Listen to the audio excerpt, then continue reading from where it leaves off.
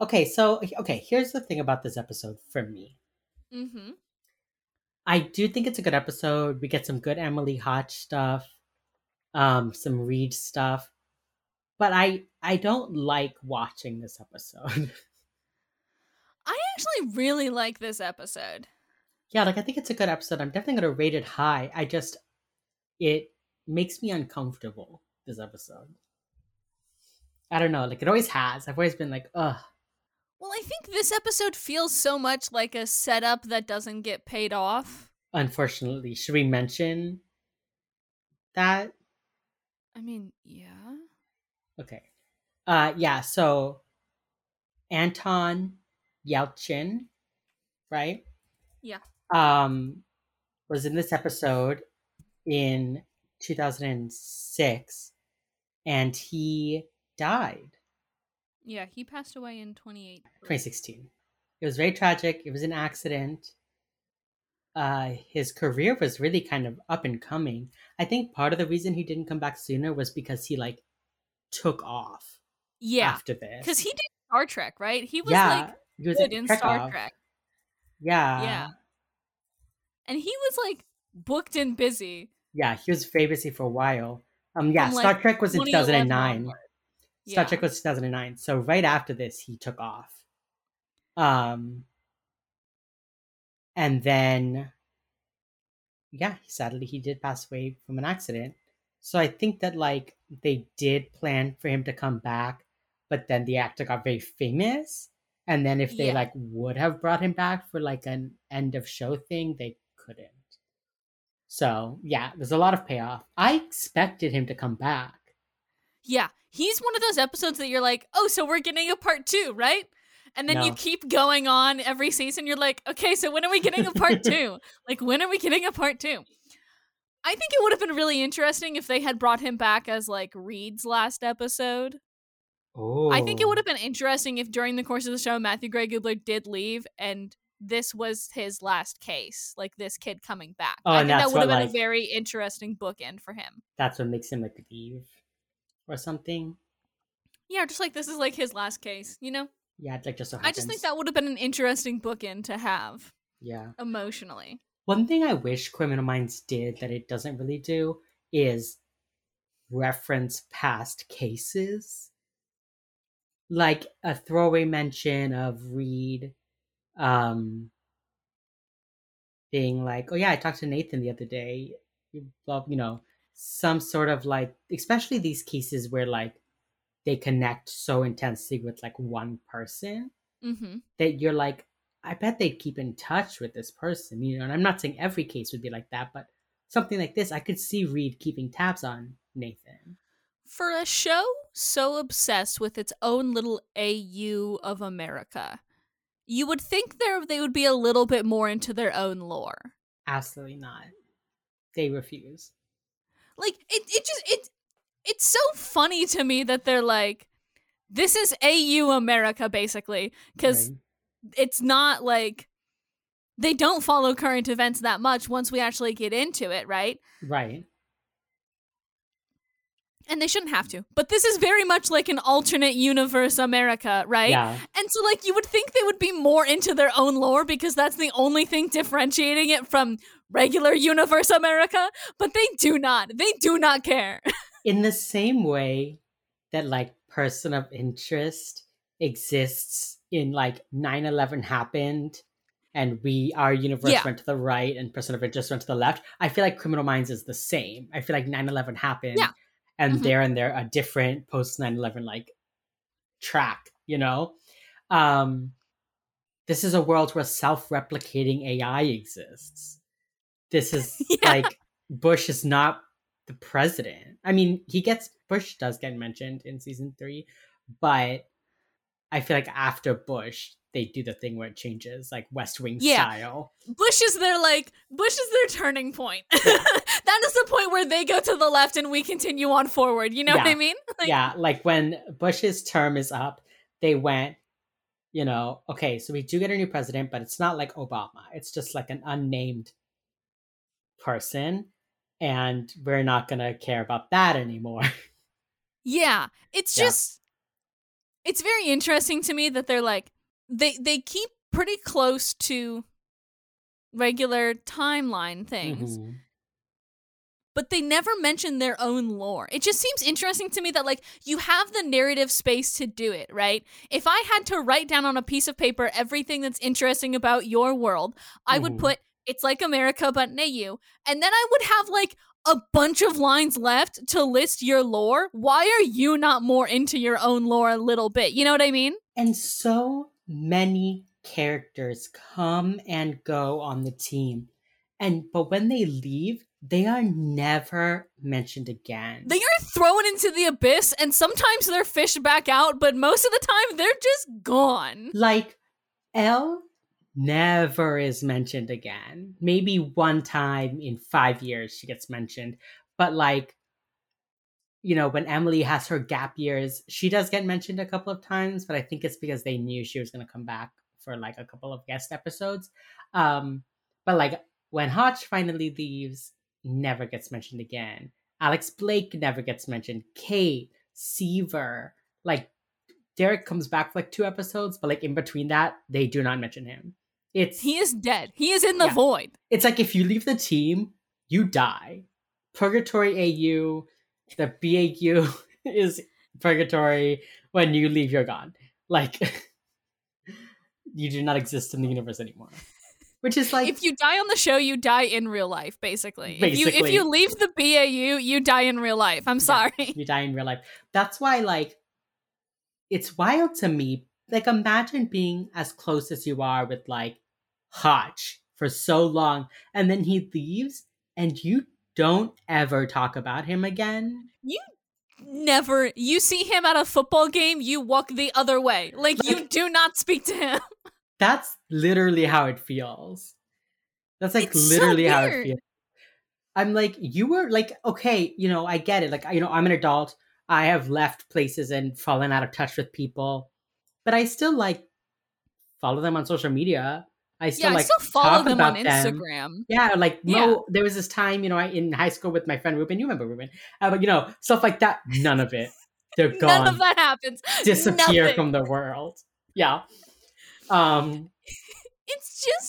It's so weird to me. It's so weird to and me. this episode especially feels like something that they would mention again later on down the line. I feel like there's whatever that weird fucking Florida episode with the cannibal dude. Yeah. I feel like that would have been a great time to mention this episode. It feels like there's an episode of Community in the last season where, because in the last season, like Patrick Brewster joins and another new person joins, and the rest of the cast is the same. So they'll be like, oh, what about when you became a dictator and took over the community college and kept the dean in the basement for 6 months? And the other characters are like, what?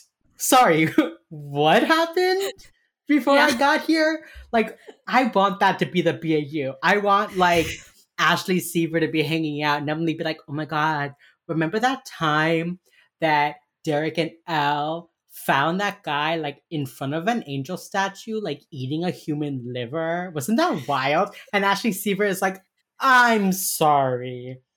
What?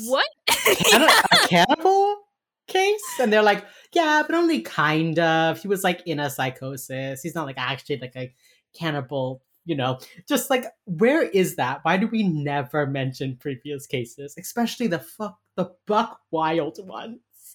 Especially like, I feel like they talk about like interstate killers a whole bunch, and then they never mention Frank again. Our boy Frank disappears into the ether. Yeah. Like, after he does arguably the most buck wild shit we've seen on Criminal Minds, he is out of here. He is like, gone, baby. Why is there not a scene of the BAU team like at the bar and Emily is like being told the story of the Fisher King?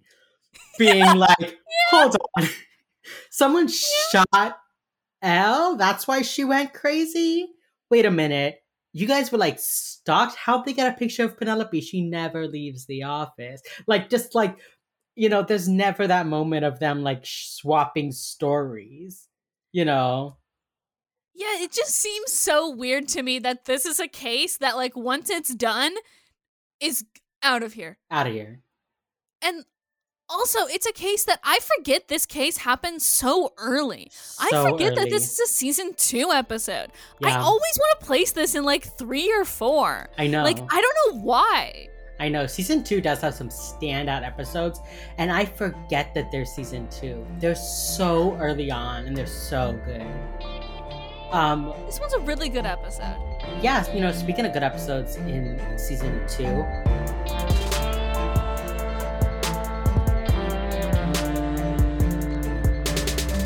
do you want to talk about season 2, episode 11, Sex Birth Death? James, I would love to talk about season 2, episode 11, Sex Birth Death, here on our podcast, Wheels Up. Is the title clunky to you? It is clunky. Also, your name is B. I didn't say it, and that's my bad. Yeah, I love that you keep forgetting to introduce me. Well, I keep trying to casually slip into the intro, and It's because you never That's say fine. my name. You're just like, hey, little fucker, what's up? And that's Hey, it. business boy, are you ready? Hey, little guy. Hey. The title. Sex, birth, death is weird, right?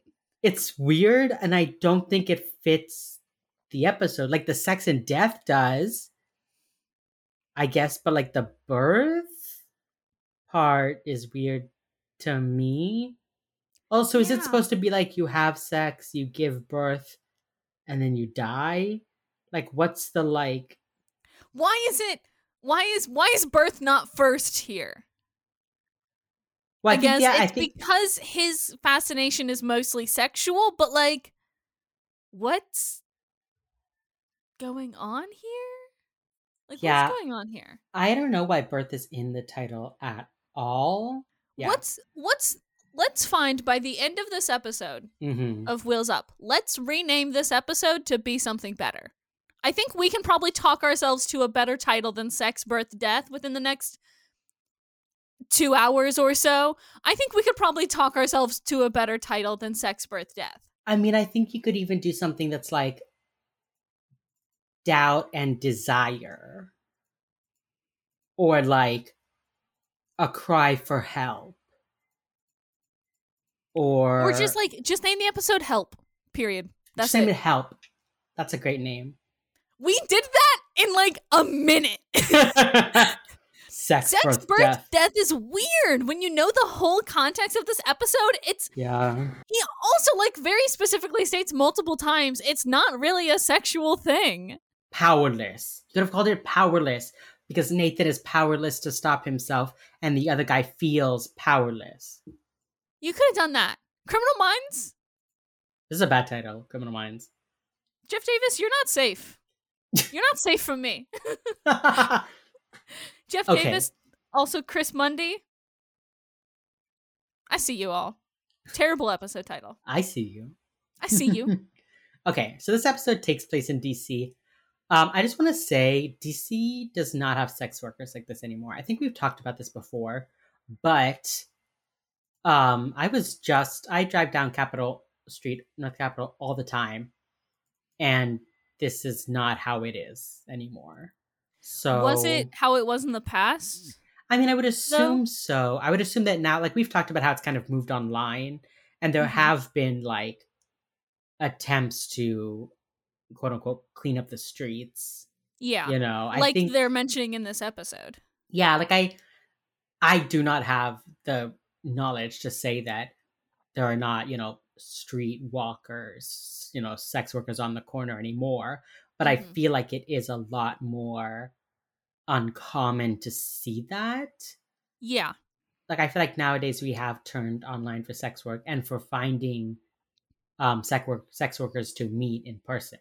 I feel like Yeah. a lot of that has moved online for safety reasons. But I'm not going to say it never happens because I just don't know. But DC does not look like this anymore. Yeah. Maybe in 2006, but not now.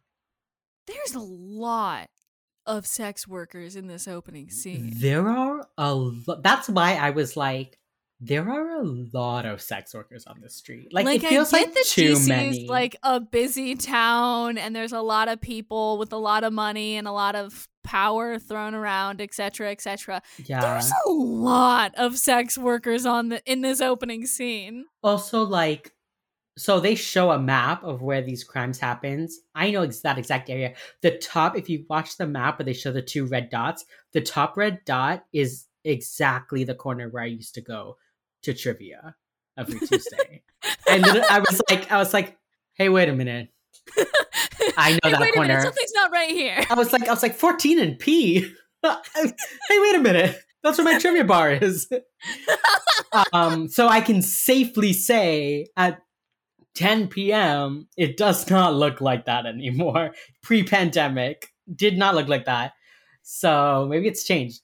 But then the other place, the K Street and 14th, still feels like a really weird place. Like, I feel like they would be more on like L, 25th and L, like in the business area, more toward the capital, instead of being on K near Massachusetts. Just feels like a weird place for them to be. But also there's so many of them. And the blonde sex worker does not get a name, which really pisses me off because she's in like 3 scenes and every time I had to write the first sex worker. Yeah. But she's like, yeah, we just like sneak behind a dumpster in a doorway and they come like super fast. Which is so funny to So me. it's The way like- that she says it is so funny. I know. So why do you need like 50 women on the street? Like, I feel Why like do you this need is a small army of sex workers on the street. yeah. Surely you cannot all be getting good business here. On the same block, all next On to the each same other. block? Like, that's just That's just bad business. Yeah, that's just bad competition. business right there. Like, I'm sorry. Yeah, I that's don't like when tell you're you ladies how to do your thing because obviously I could never, but like that's like when you go that's just somewhere. competition right That's there. like when you go somewhere and there's like a 7-Eleven on every corner of an intersection, and you're like, how are you all surviving? There's 4 of you. Like, I can see 4 7-Elevens. How are you all surviving? My hometown in Iowa has 2 Casey's gas stations right across the street from each other. There's like 4 gas stations total in town. How these 2 Casey's are surviving is a mystery to me to this day. It's so wild. I would literally be like, okay, I'm at 7-Eleven. I can see a 7-Eleven. If I look the other way, I can see a CVS. And on the next block, there's another 7-Eleven. Like, what? Like, how? How? That's money laundering. Fake Probably. Fake businesses. Yeah, so there's a lot of sex workers out and about. We see a blonde woman like tucking money into her stocking, and they show how close they are to the Washington Monument and all that kind of stuff. We need to talk about this word processing document. The guy's typing, and I like wrote the paragraph, and he's basically just like, men shouldn't have to see sex workers, and politicians say they're cleaning it up, but no, they're not. Everyone is sick with sin, etc. But he's typing it doesn't say Word like Microsoft Word, like it should, or even Word document. It says word processing document, so you know it's a word processor. Which is why Microsoft Otherwise, Word is how would you know it could process words? Yeah, how do you know? would be so lost in this world if they didn't say word processing document. Yeah. And then he's not even typing on the Word document. It looks like they took a screenshot of a Word document and then layered over typing, because the words are like above the paper part of the word processing document. It's absolutely infuriating. Yeah.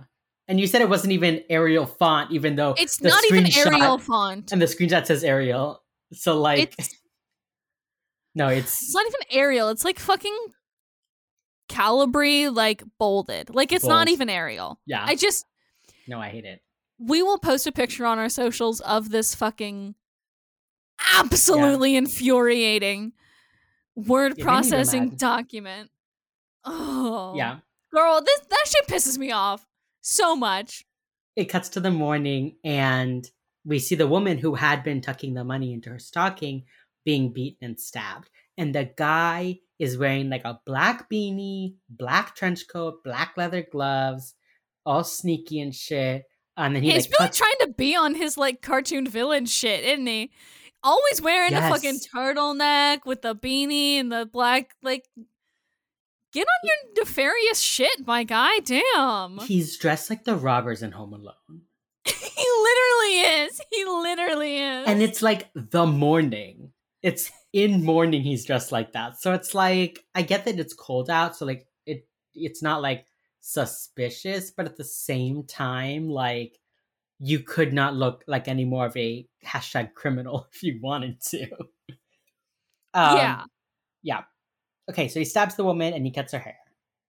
And I don't think we see him carving the word into her. We just see him cutting her hair off.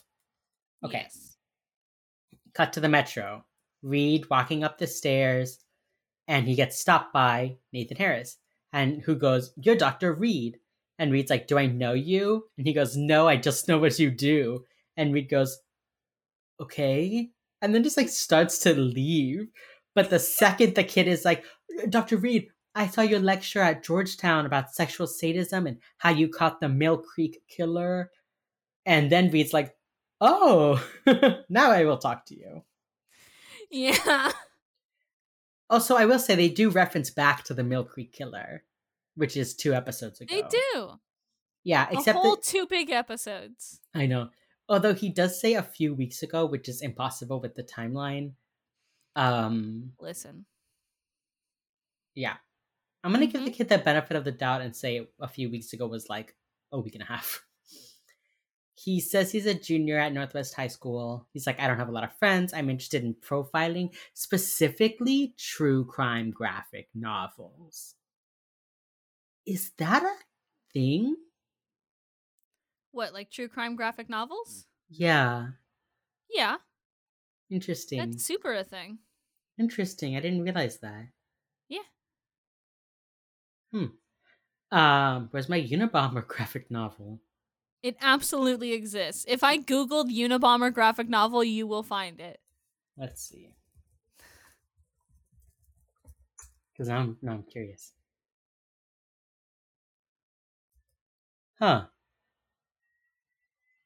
Yeah, all right. Also, true crime graphic novels feel like that's tangentially related to the Frankie Munoz episode later. Because he's also making crime graphic novels. Yeah, he's making superhero graphic novels. Yeah, but yeah, here it he is. eventually devolves into crime graphic novels. Oh, this guy turned the Unabomber manifesto into a graphic novel. I feel like you can find like a lot of different examples of Unabomber graphic novels. Yeah. I think, though, the kid says that because he says he's writing a Jack the Ripper graphic novel. Mm-hmm. So he's like, that's what I'm into. And then he's like, is it true that people kill a lot of sex workers? And Reed's like, yeah, most common thing. And then the kid says, is it for sex or because they think they're dirty and need to be punished? And then Reed goes, were you waiting here for me? Reed is suddenly like, okay, cute young boy I see myself into. I'm sorry, are you a serial killer or yeah, he's kind of just like the way he's like, you can see the moment where he's like, oh yikes. Like it's so funny. The yikes moment is so real. Yeah, he literally had like his face like drops and he goes, hey, wait a minute, were you waiting here for me? And then the kid's like, anyway, how often do they like stab them and cut off their hair? And Reed's like, I've never heard of that before. Hey, do you want to come back to the BAU with me? Do you want to see the cool shit like, we do? Like, yeah. He's like, wow, do you want to come talk to the other profilers? And the kid's like, I gotta go by, and leaves. And Reed immediately like starts running for the BAU. He gets there. Okay. The way he runs is so funny. He starts like He really starts trucking it up the stairs. He's got those long legs. He's just like 4 steps at a time up the metro steps. It's very funny to me. He just starts booking it. Yeah. And then Reed gets the BAU. Okay, JJ's first JJ outfit check. I think we're only gonna get one this episode. Well, until the Josh clothes. Oh hey, I edit this now. You can't bleep out my God, I can fucking try. Anyway, her suit is so big on her. Like, what's going on with this suit here? Bell-bottom dress pants, and then her blazer like hangs down over her hands. Like, bestie, did you borrow Emily's suit already? Like, it's so big on her.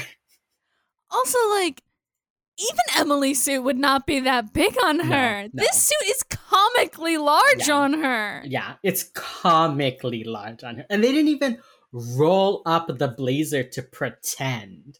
They let it, like, this is like Hotch season 1 bullshit. Yeah. The bell bottoms too. God. Yeah. Now I'm looking at them. I think are the worst part of it, actually. Now that I'm looking at them, they're like tight on the thigh. They're real tight on the thigh. And then they really flare. For what, Criminal Minds? She's also wearing a silver horseshoe necklace. This whole episode. Literally horse girl JJ. Hashtag horse girl. Hashtag horse girl. Okay. Reed comes in and Reed is wearing his purple gay scarf again. That's a few episodes in a row now. Yeah. He loves this purple fucking scarf, dude. Yeah. He's wearing a corduroy blazer and his gay purple scarf and his cardigan. Okay, Reed, you homosexual. That's a lot of layers. Yeah. And that's a lot of conflicting materials on a lot of different layers. Yeah. I'm not gonna pretend like I'm out here with like the world's ultimate drip or whatever. But like, yeah. No. I'm just saying. Yeah. So then Reed is like, JJ, who's your contact at the DC Metro Police? And she's like, oh, do you want Victor Bonds? Do you want me to contact him? And Reed's like, I'm gonna call. He just starts dialing. And then like is like, get this picture out immediately. And it is the scariest picture. Like, sure, it looks like Nathan Harris. If he was in like a Tim Burton movie. Hey, MGG. Got a quick question, bud. That is absolutely an MGG original right there. Yes, 100%. All of his art looks like that, and I hate it. I hate that. Like, I know. Spindly little, whatever. Anyway, he draws this kid like a goddamn ghost. And he calls the police and he's like, give me Barnes. And then he's like, have there been deaths of sex workers that have been stabbed and had their hair cut off? And the answer is clearly yes. And he's like, okay, I'll meet you in 30 minutes. And he hangs up the phone. And he's like, DC may have a serial killer. And I think I just let him get away. No, into the opening song. I think what's funniest about Spencer's sketch of Nathan he looks like if Nathan was like the ghost of a Victorian child. He looks emaciated. He looks emaciated. And I know Anton Yelchin has like some cheekbones. Yeah, like he does in fact does not look like this. Yeah, he has good cheekbones. He does not have whatever is going on in this sketch, MGG. No, he truly drew him like a skeleton boy. And it's like, God, can you imagine being this kid and seeing this drawing? Being like, damn, that doesn't look like me at all. Is that what I look like? Is that what you think I look like? Are those my vibes? Okay. We get a little montage of like the sex workers again. We see the kid like sitting in class looking worried for like a second. And then we get to the coroner or the morgue, where the body is. The woman was found 4 days ago with no ID. The first killing was 3 months ago, and no connection was made because The first time was just one killing 3 months ago, and this time she had the word help carved on her stomach. And then Reed I love describes. the way that this DC detective. Sorry, I love the way that he does this reveal, and he's like, "Yeah, uniforms didn't make the connection because of this. They were a little too focused on this." Whoosh! Reveal. Help on stomach. Yeah. Like, okay, are you like practicing to be a magician? Like, what is going on? He's like, this is my one chance to flourish. Shpow. Help. And Reed describes the cuts as shallow. The guy like wants help to stop. He wants to be caught. And then it was like, if it was in the morning, why were there no witnesses?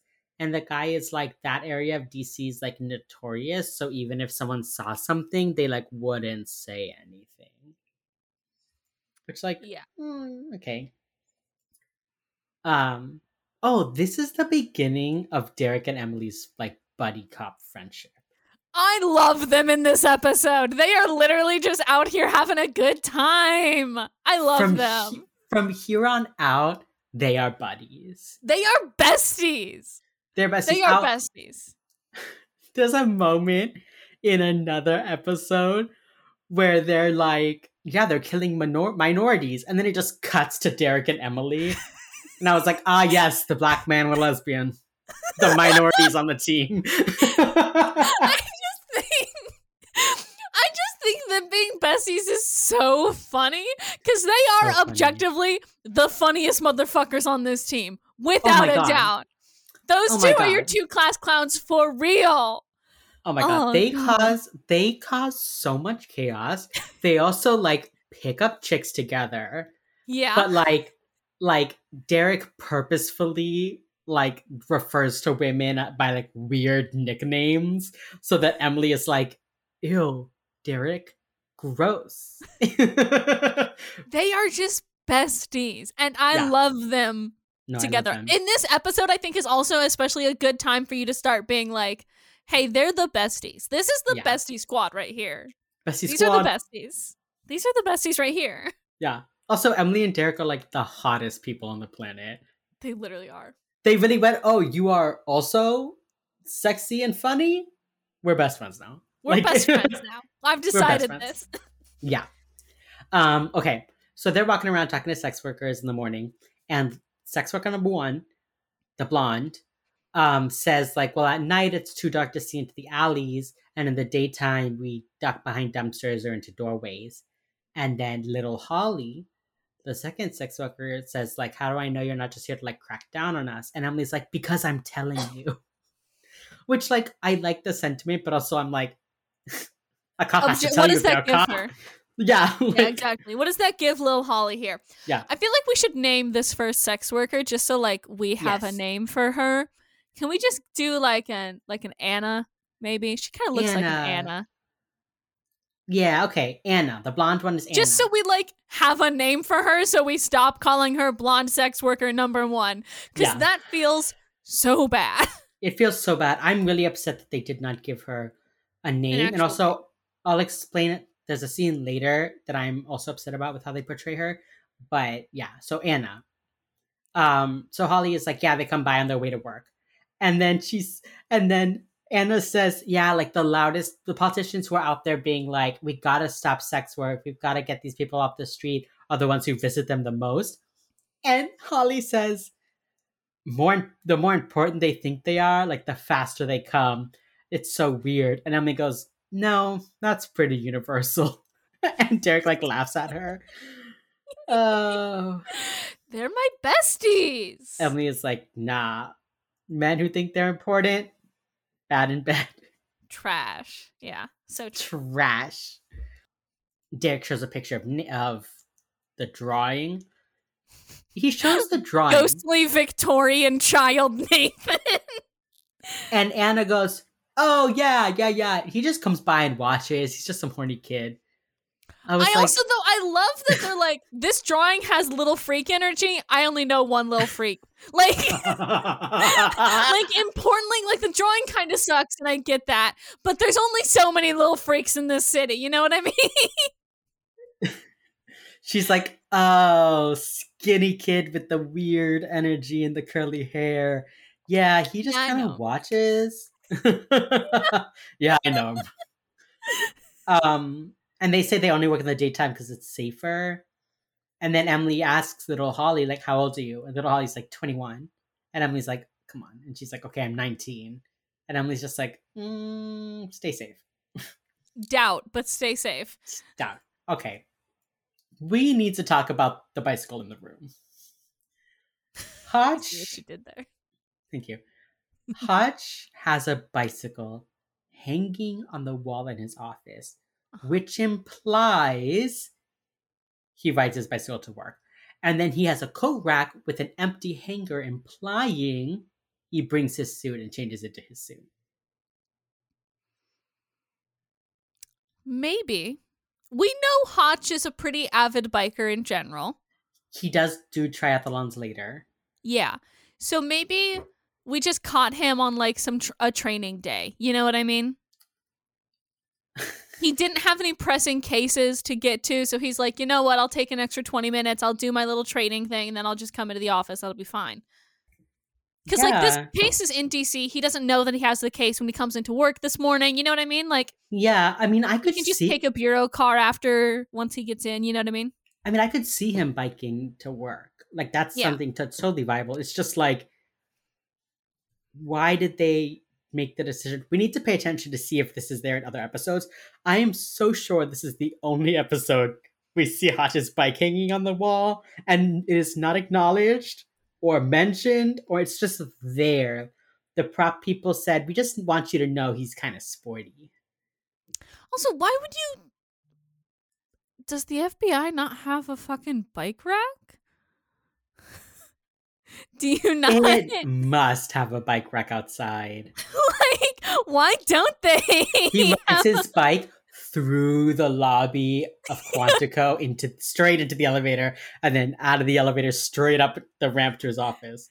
It's just weird to me that you like put it in your office. Like, there's not a bike rack in the garage. Like, his other option though is to put his bike in the rack and then walk through Quantico in his biking outfit without a bike.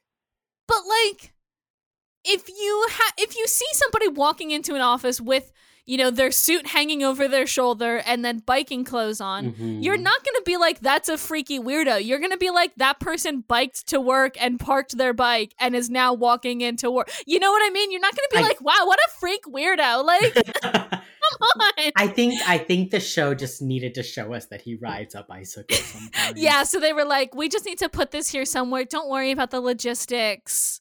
Yeah, we gotta mention it so that later, if they put a bike 6 or whatever when he goes to train for triathlon, it's like literally season 5. Yeah, 5.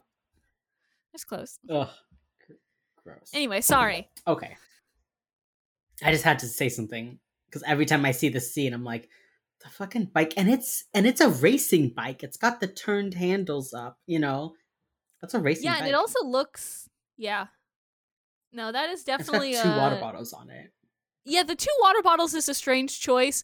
That tire choice looks a little bit thick for a road bike, but, you know, if this is everyday wear, maybe you don't want to use your racing tires on just everyday biking. That's fine. Yeah. The frame bike looks says pretty Park thick. Pro. Is that...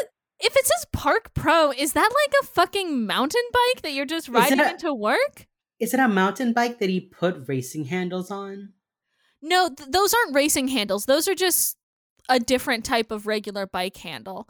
Most bike racing handles are just used them when he did triathlons and used them when he did like long distance biking. Yeah. Ironically, also my dad does not use that type of handle when he goes on like RAGBRAI and stuff like that.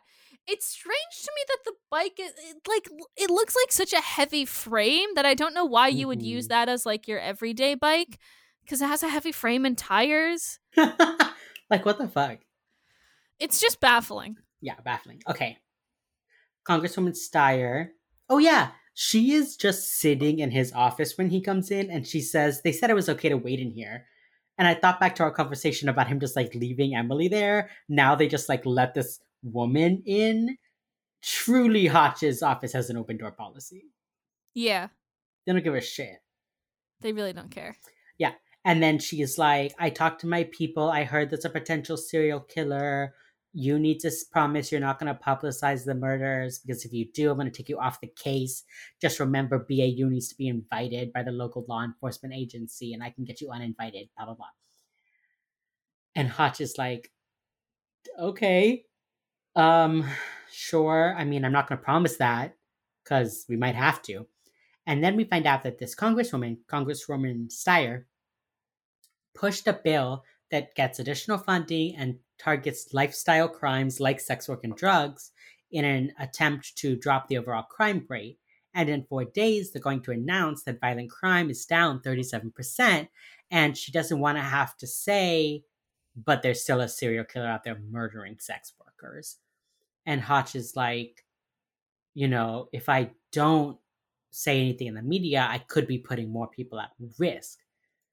And she's like, you can just work quietly. And you seem like someone who could run the bureau one day, but you have to accept that, like, the FBI is as much about politics as it is about fighting crime. Which I guess so. Yeah, and we kind of see this quite a few times, or echoed later in the episode a whole bunch, or later in the season a whole bunch, and in the show overall. Very much the FBI being as much about power and as much about politics as it is about fighting crime. Is like fairly, yeah. I mean, we see it a lot when Strauss shows up. Yes, especially when Strauss shows up. Yeah. It's a huge thing at the beginning of season 3. And I think this season, I don't entirely remember, but I think this season is kind of Hotch's arc of, like, does he want to work in the BAU, or does he want to rise in the ranks of the FBI? He kind of has to, like, make the choice of, like, why is he doing this, And this is kind of the first hint at that. Yeah, because Strauss also gets introduced this season, doesn't she? At the very end. At the very, very end, yeah. Like in the last episode, I think. Yeah, the last episode's a flashback. And then in the second episode of season 3 is kind of like the big Strauss episode. But she keeps hanging around. Yeah, she's just always there. Anyway. Unfortunately. Okay.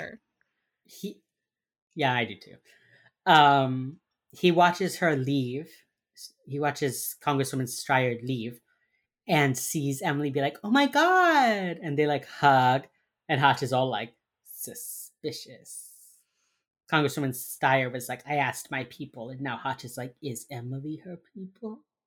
Bum, bum, bum. Is Emily a spy? Okay, we need to talk about this. Yeah. We're going to talk about a couple of things. One, Emily looks completely different than she did last episode. And that's a good thing. It's a great thing. This is Emily for real. This is how she actually looks. Yeah. And how she actually, like, asks. Like, she's a bold person. She, like, talks back to Hotch. She, like, has input. But in the first episode, she's, like, a terrified child. And then in Lessons Learned, she's like, thanks for taking me on the case with you. Here's the thing. She didn't sign that offer letter yet. You know what I mean? She didn't have that guarantee of employment last episode. This episode, she signed the contract. She's in. She's like, fuck it, let's go. Full send, baby. Like, she didn't have that offer letter until now. That's what I think. I think it's really interesting. And it might have just had to do with, like, shooting schedules or whatever. But I think it's very, very interesting that Emily is, like, she's shy and she's timid and she's like, I just want to work here. And as soon as she feels comfortable, after, like, she did her case, she's like, great, they approve of me now.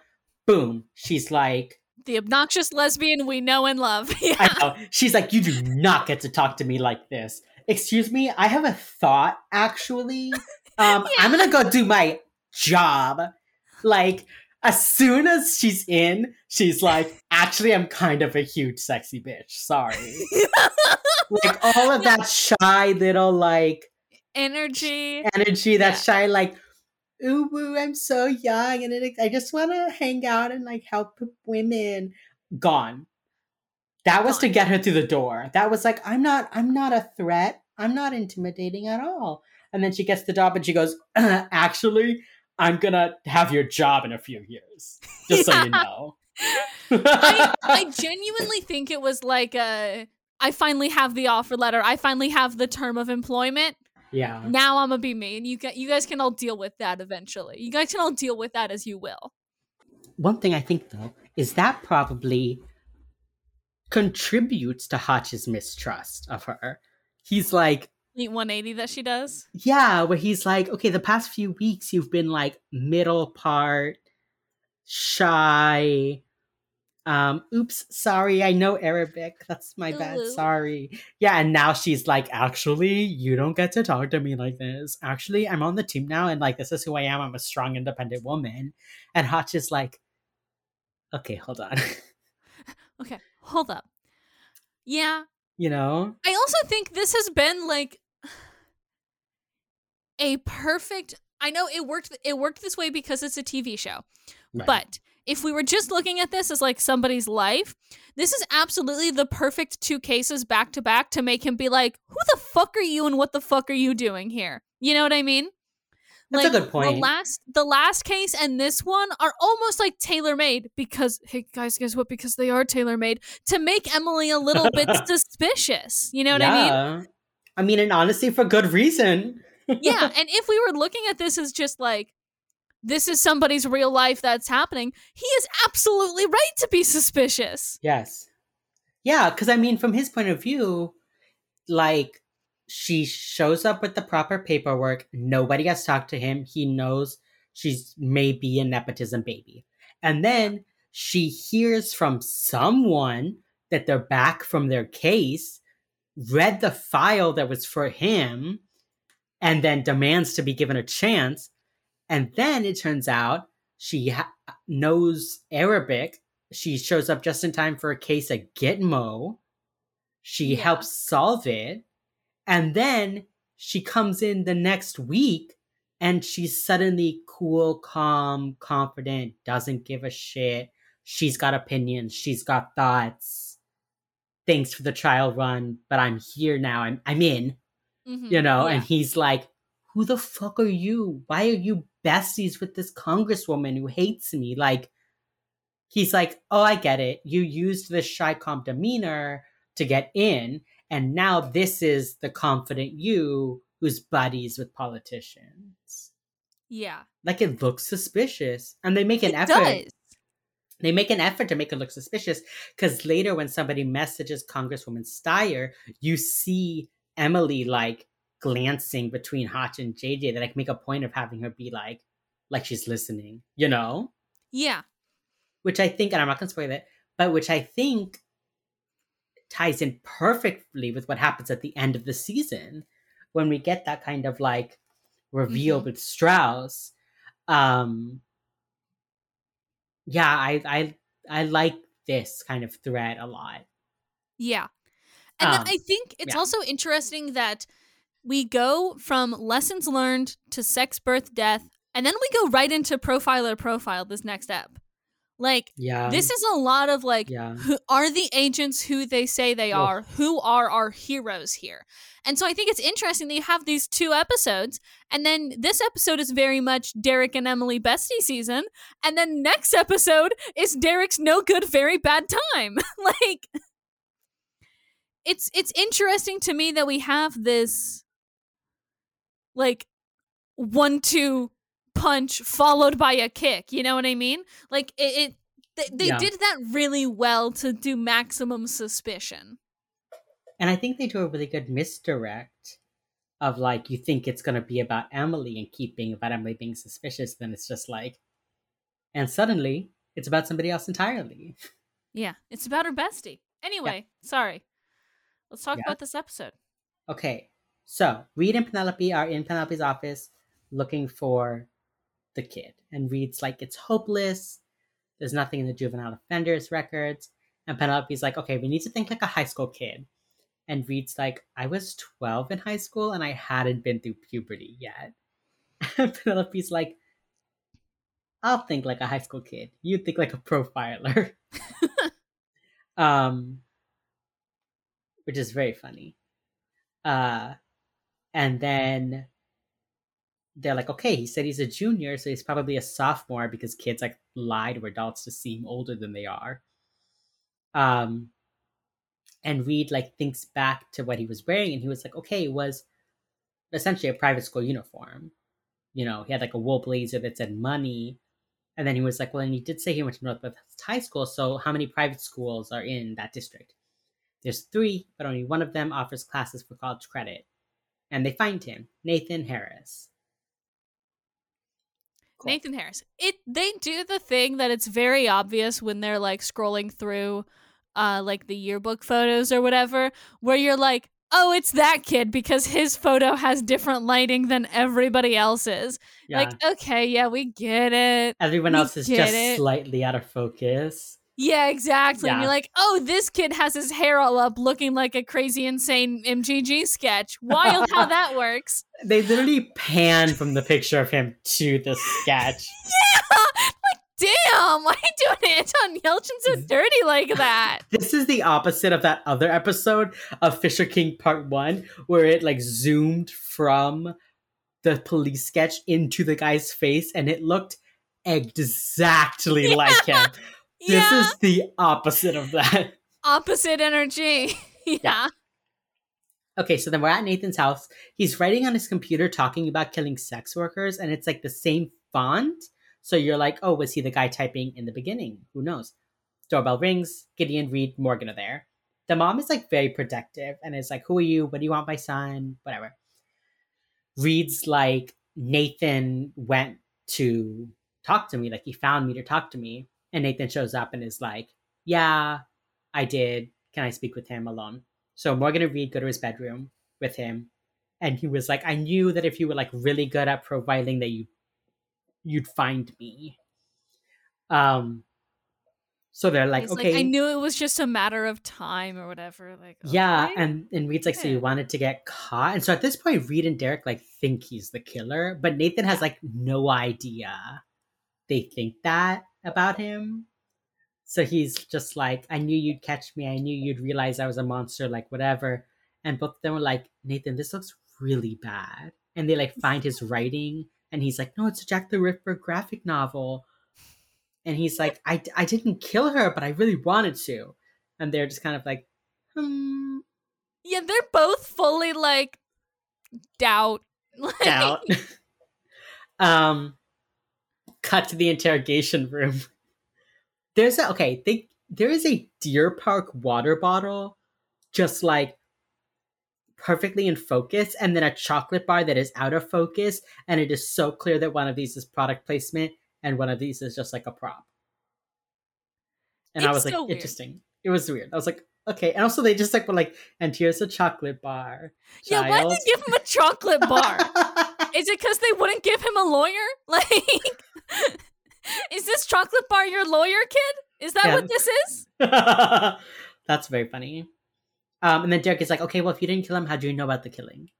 And the guy's like, Nathan is like, I saw the body on my way to school in an alley off K Street. And they were like, well, why are you there? And he says, I just end up there sometimes. Do you ever just like go walking and end up places? I mean, like, once. The first time, maybe. But after that, you know what's there and what you're heading towards. Yeah. It's weird to me because, like, I grew up in a tiny shit small town. There was nothing to do except, like, go drive around. And I feel like when I was just, like, aimlessly driving around with my friends, I feel like there's never, like, a spot where I would go and just be like, oh, we just ended up here again. You know what I mean? Yeah. Like, it's weird to me. It's weird. Yeah, it's a weird comment. I mean, in a big city like this, like, I can see how you walk around and you, like, end up in the same place. But, like, if you're doing that the first time and you end up on a street full of sex workers and there's people like having sex in an alley and you like see women getting like beaten and then you continue to go back there, That's weird. that's weird. That's like weird, the first Will time Busby. I'll give it to you. The I'll rest give of it it, to you the first time, and I'll give it to you if you're super lost. But that's it. Like, Yeah. you know, after, if you're not lost, what are you doing? yeah. And then he says he stays out all night and he comes back in the morning. But if his mom is working and not home, he just doesn't come home. So it's clear that he's purposefully going to that street just to kind of stand around all night. Also, damn, when do you sleep, little guy? I don't think he does. I mean, fair. The eye bags would really play into that theory, yeah. But like, damn, I know. little guy. Okay. Gideon and Nathan's mother are talking. And the mom is like, don't, just because he has dark thoughts, it doesn't mean he's like a danger. He's a good boy. He's bright. He just like lives in his head more than other kids. His father died when he was 9. It was emotionally grueling, but we got through it together. And then Gideon's like, so you're close? And she's like, oh yeah, we're really close. Don't read into that. She's like, don't even. She's like, stop preemptively. Preemptively, shut the fuck up, Gideon. And honestly, so true. Honestly, I also want to so tell Gideon true. to shut the fuck up preemptively. Yeah, all the time. You find out the mom teaches at GW Medical School and she's on call at the hospital 2 weeks a month. So Nathan has like a ton of freedom and just kind of can do whatever he wants because up until now he's been really responsible. A good kid. Yeah. He's So a Nathan- latchkey kid, basically. Yeah, basically. Weren't we all? Yes. Nathan, Derek, and Reed are talking. And Derek's like, why didn't you call the police? And he's like, I don't know. And Derek's like, okay.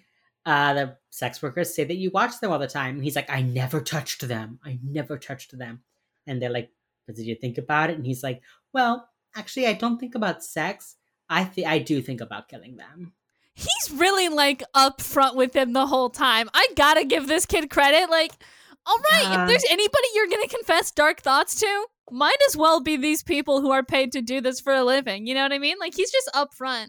One of the things I had a really hard time with in this episode, especially now that I'm on my own like healing from mother trauma journey, when he's going to the hospital in the morning and his mom goes to work the night before. Yeah, that's fucked up, isn't it? That is fucked up. That's fucked up.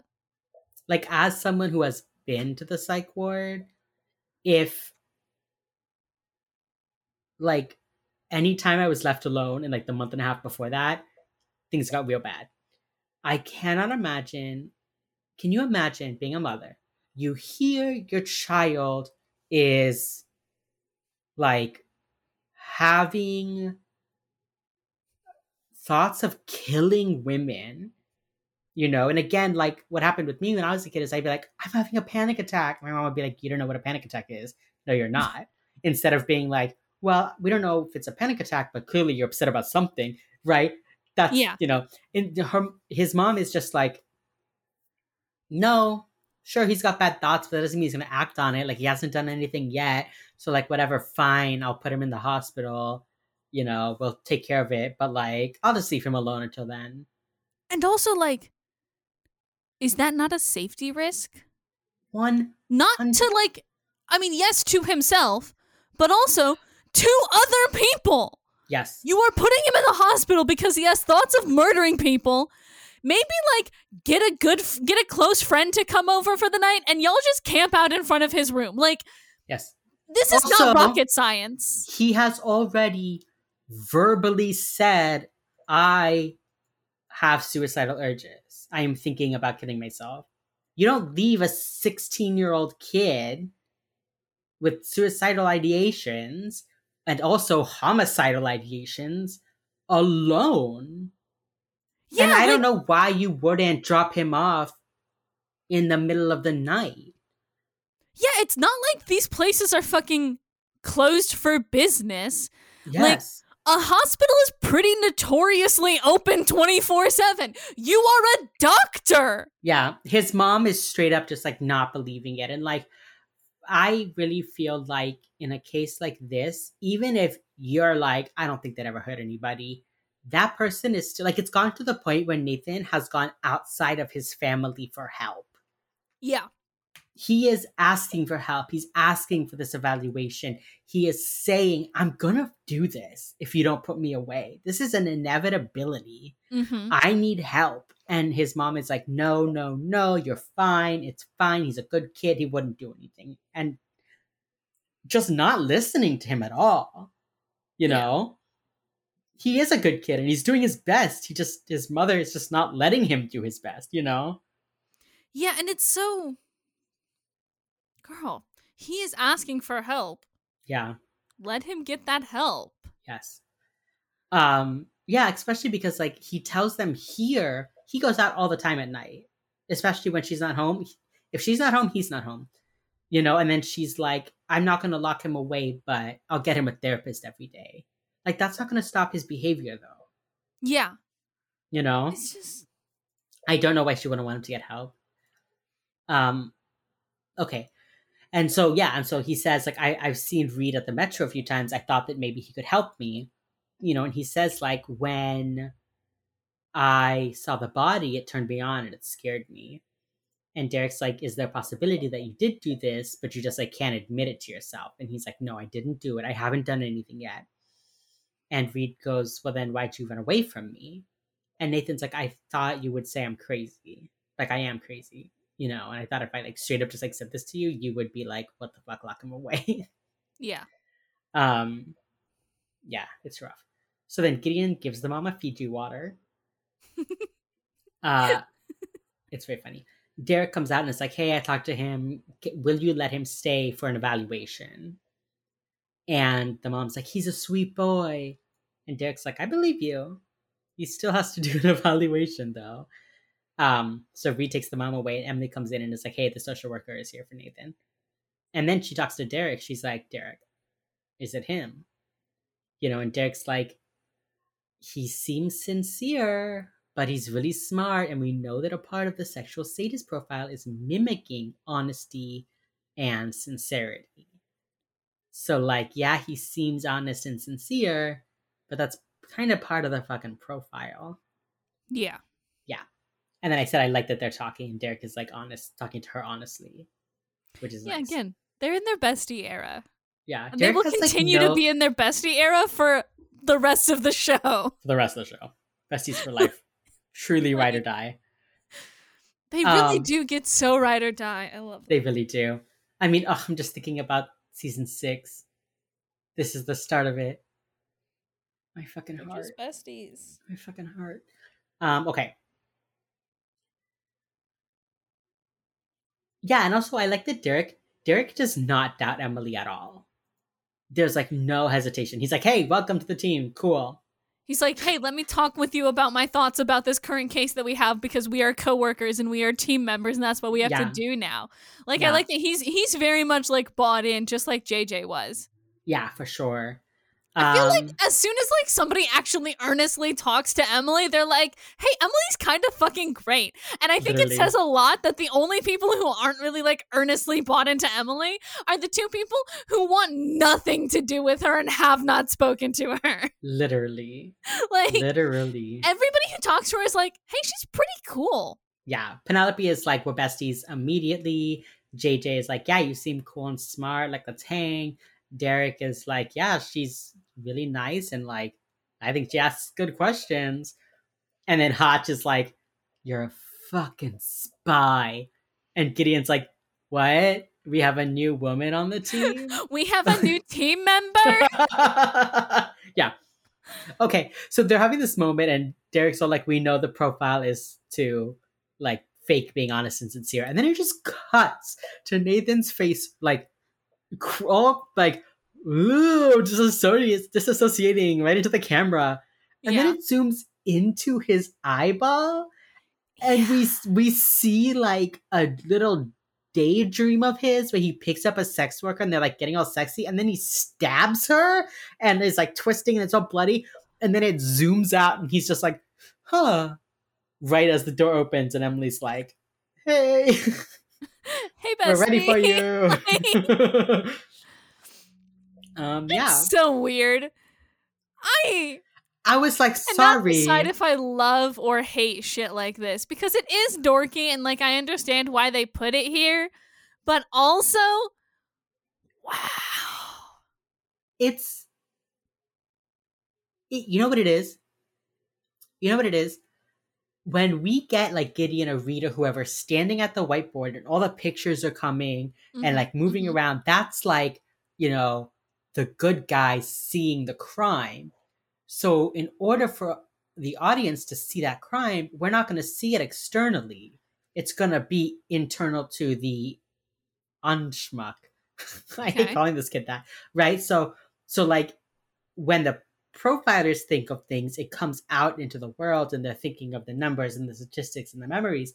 But when it's the unsub, we go into his head to Okay. see the violence in the same way that we've had like it looks like they're filming on the camcorder when it's the killer on the camcorder, or like through the lens of the rifle in Mm-hmm. LDSK, you Okay. know. Yeah. Yeah. But All like right. this kid, I it can see hasn't that. he hasn't actually done a crime yet. He hasn't externalized it yet. He's Yeah, just so it's internalized it. so we're seeing his crimes, but they're still at this point contained in his head. Yeah. Okay. No, I You give it to know? you. Yeah. Um so I was like this is stupid, but like I get it. um Emily gets him, takes him out, and he goes to talk to Reed and is like, Reed, can you promise me, like, whatever the outcome of the evaluation is, will you tell me the truth? And Reed nods, and he says, my mom says a promise doesn't count unless you say it out loud. And Reed's like, I promise. Which I kind of cute, actually. Yeah, it was like really cute. It was a It's really just cute such a moment. cute little like. It's such a mom thing to say Right. too. Like a And such like promise a doesn't count unless you 16-year-old say thing it to out loud. say. Yeah, and it's like this is what my mom always says. So can you Yeah. please actually promise? Like That's why I I'm think like, it's why does cute. Reed not continue to spend time with this kid or like keep tabs on this kid or whatever, you know? Yeah. Um, so Garcia's also there, and she's like, Reed, like it's not your job to hold his hand. And Reed compares this to his mother, where he's like, I feel like if I just understood everything, I'd be able to fix it. And Penelope goes, Aw, no, sorry, no, that's not how She it is works. very much not having his like Yeah, I have to fix all the world's problems things this yeah. episode. And I She's kind like, of this is love not your that. problem. Yeah, Yeah. I love I that. kind of love that. I feel like it's the thing where like women in our society, We live in a society. we do live in a society, and we live in a society where women are given the emotional labor, Yeah. and like have to put it on themselves to help the men in their life, etc., etc. So I feel like Penelope has done the work to be like, no, this sounds like a you problem. Yeah. Oh, sweetie, I'm not your therapist. So when she sees Reed taking on this kid's pain, she's like, Reed, You don't baby, need to. you're not responsible for this kid's mental health. You can help him, you can support him, you cannot fix him. We Yeah. cannot fix other people, right? Yeah. So I like that she's that voice for him. And then Hutch shows up and is like, if it's not Nathan, we need a profile. Let's go. And leaves. And Garcia kisses her fingers and puts them on Reed's forehead. She like, mwah, long distance forehead kiss. I was literally like, oh. That's literally the sweetest shit I've seen in my entire fucking life. It is so goddamn cute. And he even is like, a kiss. Like, it's so good to like. Oh, it's just so good. Yeah. Penelope Garcia is the best of us, actually. Honestly, Penelope Garcia is the best of us. The best of us. Okay. Cut to JJ. The DC Metro Police sent pictures of the first victim. It was 3 months ago. They think that like the killer did the killing, then tried to control himself for 3 months, and then had to kill. But when he killed, he tried to say, "Help me, help me." But it seemed like he was ambivalent about the kill. So like, why cut the hair? Why when you don't even take it? And they're like, oh, it robs them of their femininity. And Reed's like, they probably also kill early in the morning because that's when they're least sexually powerful, versus at the night when they're like on the prowl hunting for men. Um, and then Emily's like, "Hey, not to be that person, this does sound like Nathan Harris." And Hotch goes, "Shut the fuck up." I do like that Emily does this, and then Derek backs her up, and he's like, Yeah, "No, like she's right there. Like it does seem like this kid." he knew the Like victim. I love that Derek gets somebody in his little like doubting Thomas corner. Yeah. You know what I mean? Yeah. I just like, she's like, "This kind of sounds like Nathan Harris, guys." And he goes, "I don't want to talk about Nathan Harris." And she's like, she literally is like, "Oop." Okay, fine. All right. Yeah, but then Derek is like, "She's right, Hotch. Like, he knew about the victim. He admitted to getting off on the crime." And Hotch is like, "We already have him in custody, so like, it's no use talking about him." And I was like, "Okay." And to be fair, Hotch is also kind of correct here. Yeah. Oh, yeah. I don't think he's wrong. I think he's a little dick about the way he goes about it, but I don't think he's wrong. But I also like, in the future and in the past, when they have a suspect in custody, they stop looking for the killer. So I think that he's kind of like, everyone else is like, "Well, we've got him in custody, so why are we still doing a profile?" Whereas he's like believing Nathan and being like, "Hey, it really could be like not this kid." So Yeah. This mhm. kid really could just be a fucking weirdo. Yeah, this kid could just He be like really a freak. could. Not to call him a freak, I'm just joking. Okay, and then Reed, do you see this picture that I put in our Google Doc? Reed is wearing his watch over his cardigan And his shirt, too. and his shirt. Like, it's on the outside of his sleeve. Hold up. Let me wear my watch like Reed. Right now. Okay. Doing this live on air. Putting my watch on like a fucking idiot. This is... You are the Spencer Reed of the show. Unfortunately. Also, my glasses that I usually wear look exactly like Reed's glasses. I know, I just looked at your glasses and I was like, "Hey, wait, where are Reed's glasses?" I literally have them sitting right in front of me. Oh my... Like, these are Reed's glasses. Anyway, you have to do a costume. Emotionally, that would ruin me. Emotionally, I would not recover. You like even have his season 5 haircut right now.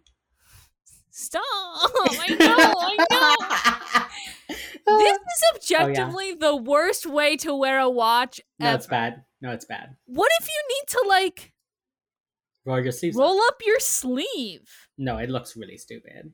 It looks so stupid. It's not even comfortable either, is the thing. Because like you can tell his sleeve is like sort of... It's like scrunched up in there. Scrunched up over his hand? Like, what are you going to do when you go to the bathroom and have to wash your hands, Spencer Reed? Oh, are you just going to suffer like that? Or are you going to roll up your sleeve like a big boy? Yeah. Okay. So Gideon, they're like having this argument and Gideon goes, all right. Anyway, he's a sexual sadist. And Emily's like, the stabbing means he's impotent. And Derek's like, he has to kill to get off. And Reed goes, maybe it has less to do with sex and more to do with power. He feels powerless, maybe in his working life, but he has access to sex workers, and that's why he's choosing this. So then they show the map of the 2 killings, one of which is right outside my fucking trivia place. Yeah. And then they show... Emily's like, "Hey, okay, I'll go out in the morning. I'll ask if anyone knows, who it is. I'll tell them the descriptions." And Hotch is like, "Okay, it's late, go home." And JJ goes, "Oh, by the way, do you want me to get the word out to the press?" And Hotch is like, "No, it's okay." And you see Emily like looking between them. Because like if she's Congresswoman Steyer's spy, she would know that the Congresswoman said, "Don't put it in the press. Don't put it to the press," yeah. So she'd be like watching to see what Hotch did. Hotch's like, "No, don't." And JJ's like, "Well, it's not too late to make the morning edition." And he goes, "I said no." And JJ makes this face of like, "Oh, okay, asshole." Like, yeah, she's really like, okay, fine, fuck. I think this is looking a few episodes ahead, but JJ calls Hotch a bully at one point. And I've seen a lot of people comment of like, when was he ever a bully? He's not a bully, whatever.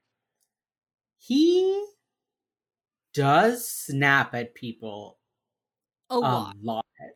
A Like, lot. a lot. Like, at everybody except Gideon. Really. Yeah. Yeah. So maybe he's not, like, personally mean, but, like, if He you go to is work snippy. and yeah, like, if you go to work and you're afraid of that your boss is gonna snap at you, that's your boss bullying you.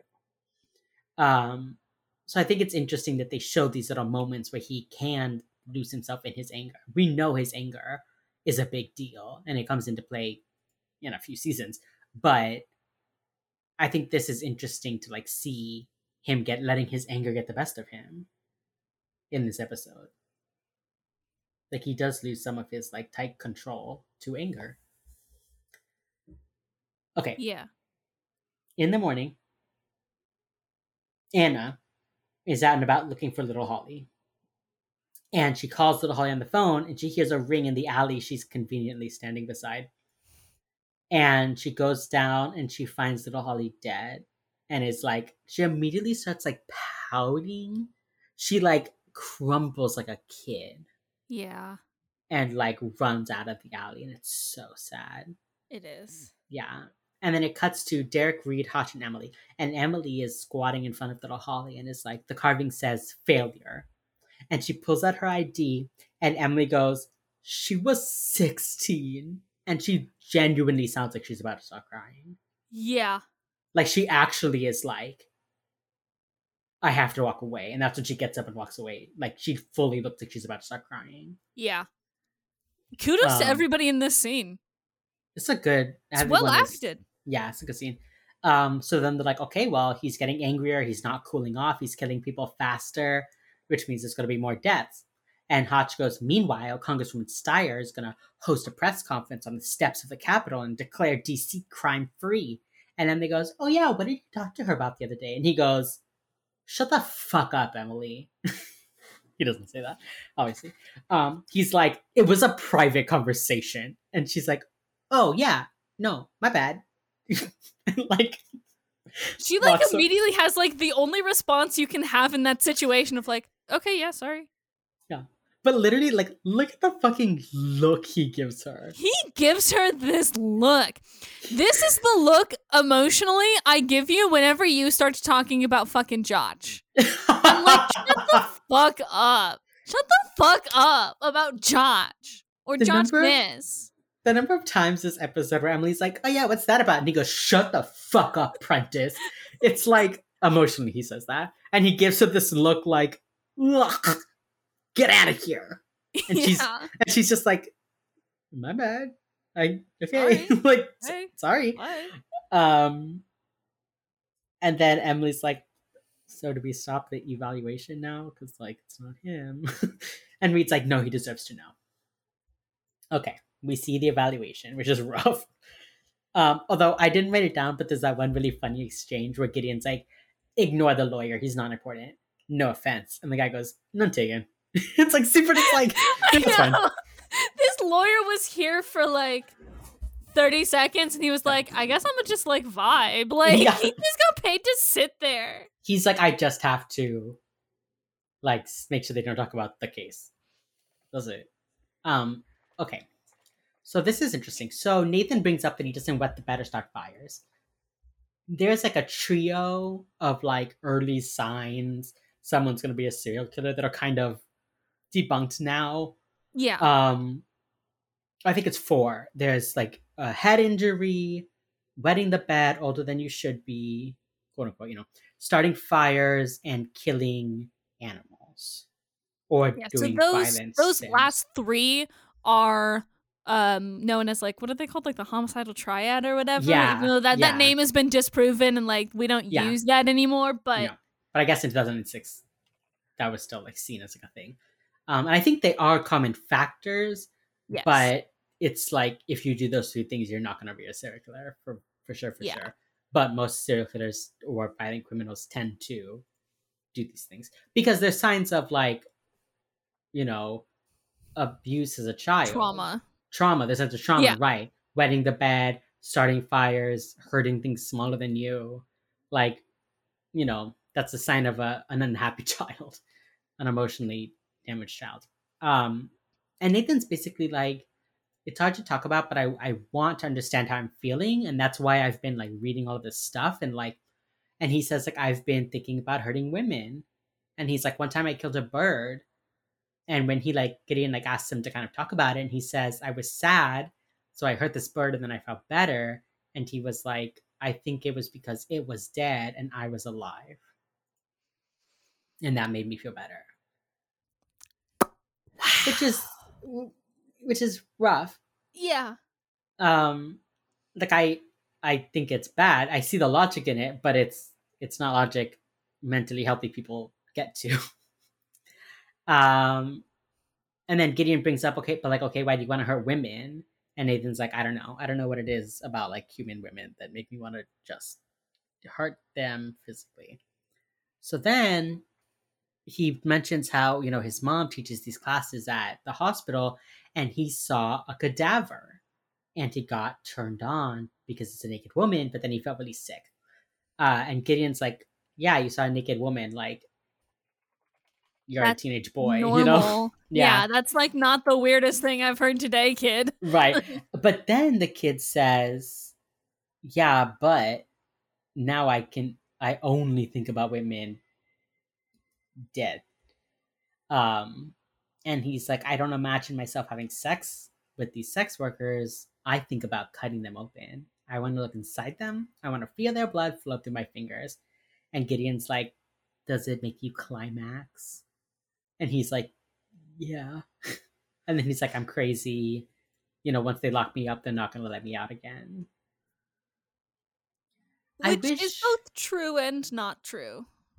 Right. One of the things I wish, and Reed does say this kind of at the end, but like I just wanted someone like Gideon or someone to be like, you are 16. Like when you're 16, when you're that age, 16, I'd say from 16 to 20, you feel like a adult. You feel like you've got life figured out. You feel like, you know, if you're single, you're like, I'm never going to find someone to love me. I'm already 16 and Yeah. you know, don't got a boyfriend, like whatever. But sometimes you just need someone to like shake you and be like, you're 16. The life expectancy is like 80 something. You've got like 70 years of your life left. Like, calm down. And I just Yeah. wanted someone to be like, okay, you're having these thoughts. And I know, like, it is, I'm sure it is terrifying because you know that it's bad. You know that you might hurt somebody or yourself. And that's scary. And it is scary. But you're 16. You know, if you get help now, even if it takes, you know, 5 years for you to get better or 10 years for you to get better, you won't even be 30 yet. Yeah. Like, you have so much time to get over this. And no one really says that to him.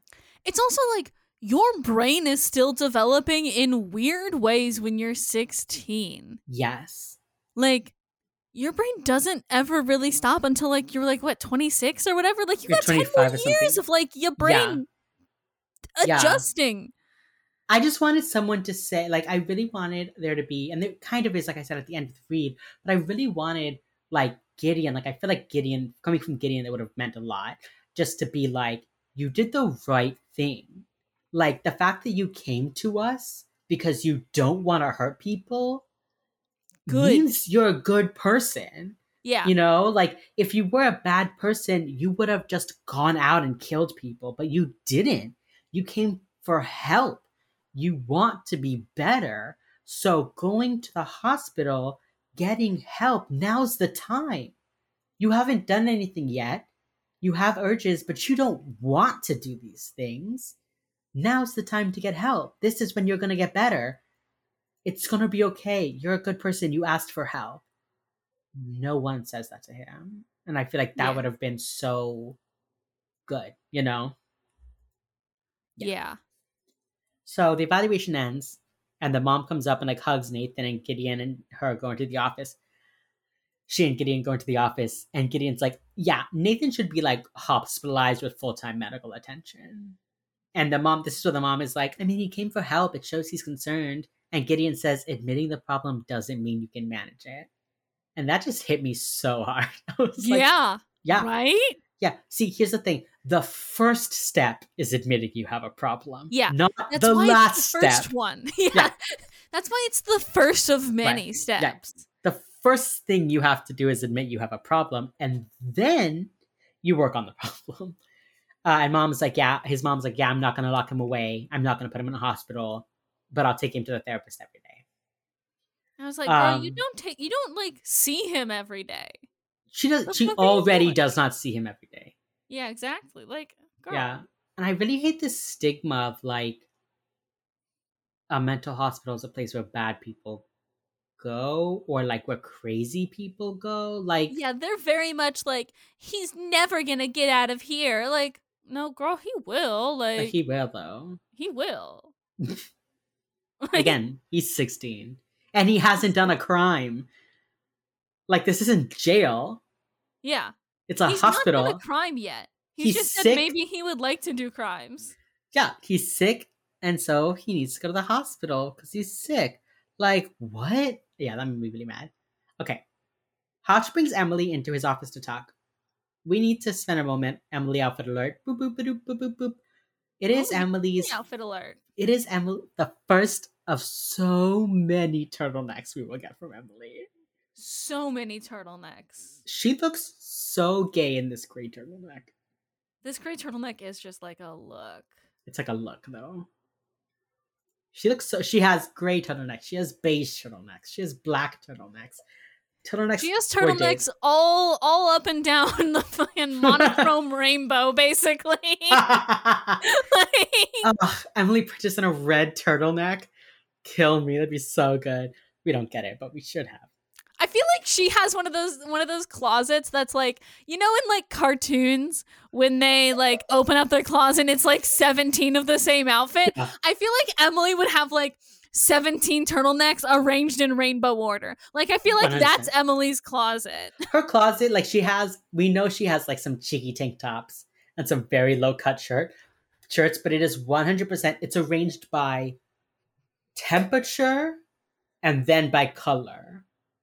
So she's got her like, oh no, you know who Emily is? Emily is, it's starting to get chilly. Time to put away my summer wardrobe and get out my winter wardrobe. Absolutely. Yeah, absolutely. Yeah, that's she's who like, Emily is. I guess I'll put away my, you're 1000% correct there. She has a storage, like a temperature controlled storage unit. So for like half the year, it's winter, and then she's got her summer. And then if she needs like a special like dress or something, she goes and she gets it from the closet. You know? Yeah. That's Emily. 100% bougie bitch. Okay. So she goes to Hotch's office and they sit down and she's all like, I don't know why I'm here. Oh, she says like, hey, sorry if I overstepped earlier. Like, that wasn't my intention. And he's like, I don't appreciate being questioned. And she's like, no, yeah, I get it. My bad. And then he goes, so what the congresswoman want the other day when you hugged her? And she's like, oh, she just said hi. She worked with my mom. You know, I've known her since I was a kid. And he's like, did you tip her off about the case? And she, like, Emily tenses and then goes, no. Like, it had never crossed her mind to tip anybody off. And she never thought that she'd be asked this question. Mm-hmm. She's straight up like, what the fuck? And he's like, the team needs to trust to function. And Emily literally says, hey, I'm sorry if I overstepped, but I don't deserve this. Like, which is like really interesting way for her to word this. If I don't deserve this. Yes. Like, I really like this. Hey, yeah, Emily says, listen, I made a mistake. I'll admit to it. I don't deserve to lose your trust for asking a question. I have done nothing to lose your trust. I do not deserve for you to take it away like this. And then Hotch is like, you showed up under mysterious circumstances after one of my team members was involved in a questionable shooting. And Emily's like, right. And he's like, I don't want a political agenda. And Emily is like, I hate politics. I hate them. They're bad. They destroy families. Absolutely not. So if you don't fucking mind, I'm gonna go find a goddamn serial killer, sir. And then she just leaves. And then she goes, bye. And just Sir? like, sir. And leaves. I think this scene is really good for a lot of reasons. Yes. Not the least of which is Emily's little sir and then leaving. Emily's like verbal double middle finger. Pretty much, yeah. I really like, though, Emily admitting, like, hey, I might have fucked up by asking this question. I'm sorry if I did. You can't keep dragging that over my head if I have admitted I fucked up and apologized for it. So what is this actually about? Yes. Like, I don't deserve you continuing to talk about this because I have apologized. I am good. Are you good? What is actually bothering you? Yeah, and I think this is also a really great scene because, like, we have had that kind of, like, doubt about nepotism and all of that. And I think this is a really great scene that kind of totally, like, takes that out of the picture. You know, because her question is, you worked for my mother. Did you like her? And he's like, she was a great woman. And, you know, and Emily's like, exactly. Like, nobody likes her. Nobody likes her. I'm not like her. I'm not a politician. There's a reason I'm not a politician. And I like this little hint at kind of childhood trauma of this unhappy. You know, she shows up and she's like, I want this job. Give me this job. I'm so smart and I'm cute and I traveled and I'm like hot and gay and like I know all these people and like things are going great. I'm so smart. But then she's like, yeah, I fucking hate myself because I grew up in this political climate. I could never trust anybody. Politics tears families apart and damages people. That's what Emily says. Yeah. Emily says, my mother was a politician and politics damages people. And I think that is so telling. It says so much about Emily, and it says a lot about why she is doing this and not any other politics. job. Yeah. And this is skipping ahead a little bit, not a big spoiler, but she says later, like, I'm going to take the Foreign Service exam, meaning she's going to go become an ambassador. And when that happens, because of this moment, we know what a sacrifice that would be, you know? Mm-hmm. But like the idea that she's like, okay, if I can't work here, I'm going to go somewhere else that helps people, you know? Yeah. I just think this tiny little scene tells us like everything we need to know about Emily. Yeah. She's here to get the job fucking done. She's here to do a fucking job. And if you're not going to let her do that, then get the fuck out of her way. For real. I put a picture here for giving him. She gives him crazy eyes.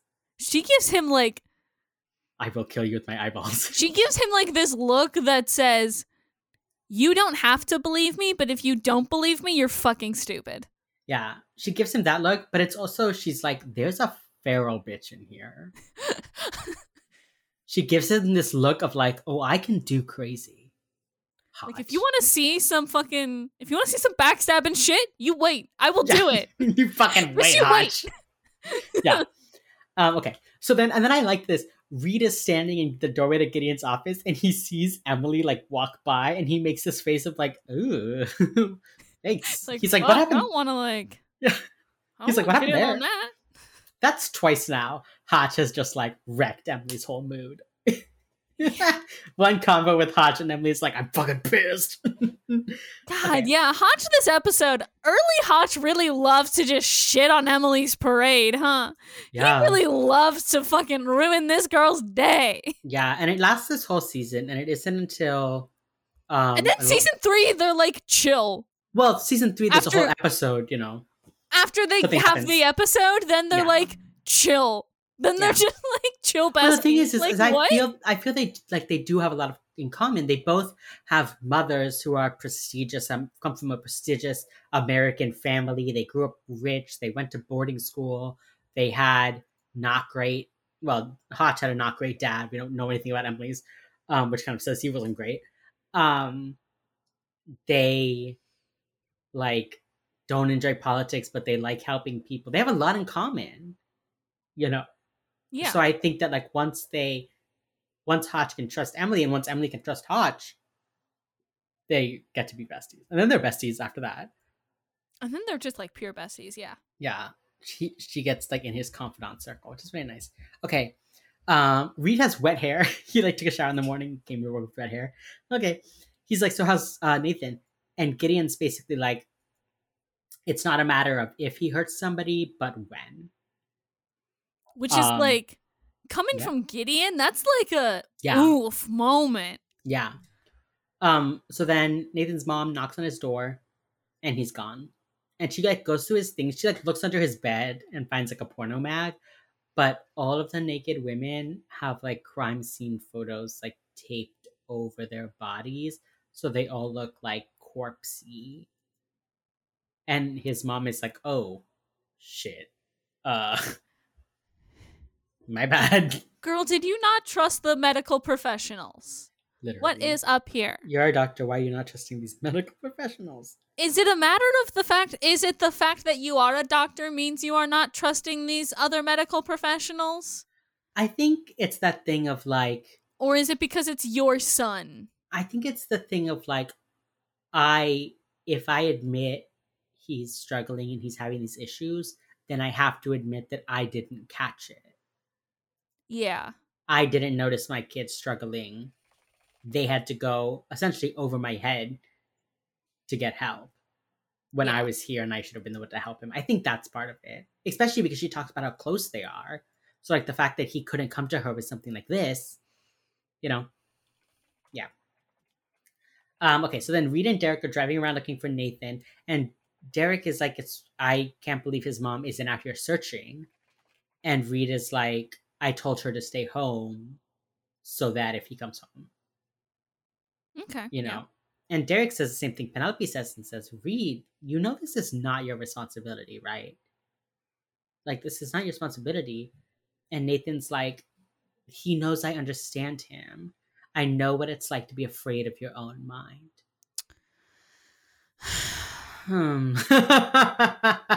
I made big a note sighs across the board for that one. I made a note that said, I don't like the comparing of mental illnesses like that. Like, Reed may develop schizophrenia, although schizophrenia usually develops in your early to mid 20s. So if Reed isn't showing signs, it's probably kind of okay. Yeah. But I don't like comparing a mental illness like schizophrenia or dementia, to wanting to murder women to look inside them. There's a large gap here. Yeah. Of like, on a scale of like intrusive thoughts to wanting to murder people, there's like a canyon of difference here. There is so much. I know what it's like to be afraid of your own mind. Okay, yeah, that may be true, right? Sure, that is a very real fear that Reed has, and that's a valid fear. You also don't want to murder people. Yeah, and I also think that, like, Reed's fear is that what happened to his mother will happen to him, which is, like, losing critical thought, losing your memory, losing your intelligence.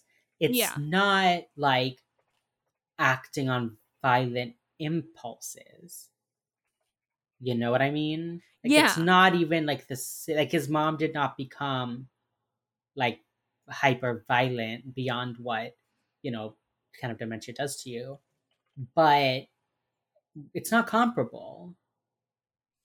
In the same way, like in Derailed, right?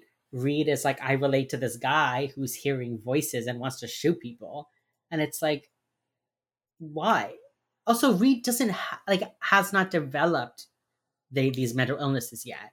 It's like a potential for it, and I understand the potential for violence versus the potential to develop this kind of mental illness that impairs cognitive function, but it's not the same. And Nathan is actively like, hey, I might kill someone tomorrow. Whereas Reed is if you don't stop me, I may murder somebody. Whereas Reed is like, in 20 years, maybe I won't remember my mother's name, And I'm not trying to downplay dementia Reed's very or schizophrenia. Valid fears. Yeah, they are very valid fears. I completely understand them. but it's it's not even a matter of levels. It's just not the same as what Nathan is going through. And I don't, and it's, I'm not blaming Reed here. I'm blaming the writers. Like, stop using Reed has a schizophrenic mother as a reason for him to relate to every violent young person. It's It's not the just same. so Yeah. all mental illnesses are not the same. No. They do not unify everybody with various mental illnesses. No. Like, it's such a weird comparison. Like, I know what it's like to be afraid of your own mind. Okay, yeah, sure. But also, he's not afraid of his own mind. He's also afraid of the fact that he is going to kill somebody. Yeah. He is afraid of his hands. He is afraid of his. I was just going to say his body. He is afraid of his body acting, Yeah. outside of his control. He is not just afraid of his mind, he is afraid of his hands. And I think, why are you making it into like this false equivalence? It's yeah. just so. And I also think, I think right now Nathan is living that kind of like two truths existing at the same time, where he wants to murder women, but he wants to not murder women, And for Nathan, both of these things are true at the same time. And that's what's so terrifying. It's like he has his real brain saying hurting people is bad. I need help. I need to find someone to help me. And then he has his, I guess, mental illness brain saying, go do this. His intrusive thoughts are saying, hey, go murder somebody. Yeah, his like violent desires Impulses. saying, go murder someone, go hurt someone, and he's kind of living these two truths at once. Reed is living in fear of losing the ability to know the truth. Mm-hmm. And I get it, and it's valid, and it's understandable, but it is not the same. And I don't like that Criminal Minds just kind of throws Reed at every mentally ill person because he's afraid of one day developing a mental illness. Yeah. Yeah. That's what really frustrates me, especially because, like, there are so many times that they could have, like, I think JJ's a great candidate for depression or Emily or something like that. Like, I think they could have given somebody else on the team a little bit of the mental illness. A little bit of relating to the mentally ill people as a treatment. Yeah, as opposed to, like, okay, if they're abused as a kid, it's either Hotch or Derek. If they're a parent who's scared, it's either Hotch or JJ. If they're misogynist or like a young woman, it's Emily. If they're mentally ill, it's Reed. And it was like, you could spread the wealth, Criminal Minds. Also, I mean, it's just a part of the fact that eventually Reed sort of became the main character of Criminal Minds, and I think that's why, which is such a fucking eye roll from both of us. But you know what I mean, like, yeah, no, yeah. Eventually, he just gets given trauma after trauma. Yeah, eventually you can't give these things to other people on the team, because then what would Reed do as the main character of Criminal Minds? Right, as the main character of this ensemble show. Yeah. Okay. Anyway. Tangent done for now. Tangent done. We come back. Yeah. We see the beanie and jacket guy grab a woman's arm and like pull her away. And then they go back to the car and Reed's like, man, what was up with Hotch today? And Derek says, I don't know, baby. He tied that knot in his tie a little too tight again. Which I like the again on there because it implies that in the past something happened. He's had a day like this before. Yeah. And then Derek gets a phone call and they found a body. The woman was like stabbed to death across the street from the Capitol building in like full view of the Washington Monument. It was a fast and messy kill. They didn't cut any hair, and they're killing at night. And that's like, this is all new stuff. And a policeman comes to Reed and says, hey, they found the kid you're looking for. And Nathan's like, yeah, I've been sitting in this church for 4 hours. And he's like, I had urges, but I just went to the church instead. No one has seen him. And he doesn't know anyone's dead. So he's like, it doesn't matter. Like, whatever. I just came here. It's sad. And Reed's like, it does matter. A woman was just stabbed. And he's just like, are you going to cuff me? And then Reed like looks up at Derek like, And Derek gives him his cuffs and he cuffs Nathan. I love that Reed doesn't even carry his own fucking I know. Bestie, you're an FBI agent. And Derek, you should. Derek has like that pouch on the back of his belt for the handcuffs. The reverse fanny pack, yeah. I'm aware. The booty pack. The booty pack, yeah. And Nathan says, like, do you know what I was doing here? I've been sitting in church thinking that the only way for me to save lives is to kill myself. Yeah. Which is dark. Dark. So we're back at the BAU, and JJ's like, so Nathan's in custody. Did he kill him? And Reed's like, I don't think so. Like, Nathan is evolving, whereas this last kill feels like a devolution. And Gideon's like, if Nathan killed him, it would have been clean and efficient. He's been thinking about it for so long. It's going to be a clean kill. We need to go back to the profile. So JJ said, or Hotch is like, okay, the first kill was to get a taste for killing. The second kill was asking the police for help. The third kill was like he felt like the police failed him. And then the fourth was no ritual, no message. And then Reed is like, hey, wait a minute. The message is that it was across the street from the Capitol building right before the press conference. And JJ's like, that press conference hasn't been announced yet. So only somebody with inside information would know. So we get another little like hint at Emily. But then Reed goes, wait a minute. We said this guy probably feels powerless in his job. What's more powerless than being a bit player on the Washington stage? And Derek's, which is so like, okay, Reed. Dramatic. I know. So then Derek is like, okay, so he feels like he's done his part to clean up the streets and it was ignored. So we got the right message but the wrong recipient. And Emily, like, Hotch is like, Emily, did any of the sex workers know him? And Emily goes, no, like, a few of them described the same guy, but they didn't recognize any mugshots. And Hotch goes, how quickly can we put together a press conference? And JJ goes, how fast do you need it? And then she makes this face like, Hotch, don't you know I, like, run this town? Yeah, she's like, I can make 3 calls and have everybody out here in 5 minutes. Like, yeah. You do not have to, don't test me, Hotch. Yeah. She just looks at him like, okay, do you want to, like, give me a challenge next? Or are we just going to keep playing amateur hour? Give me 20 minutes. Like, JJ sets up a press conference, and Hotch is like, hey, tomorrow there's going to be a press conference at the Capitol. They're going to say crime is down, which is true. But also, we do currently have a serial killer targeting sex workers.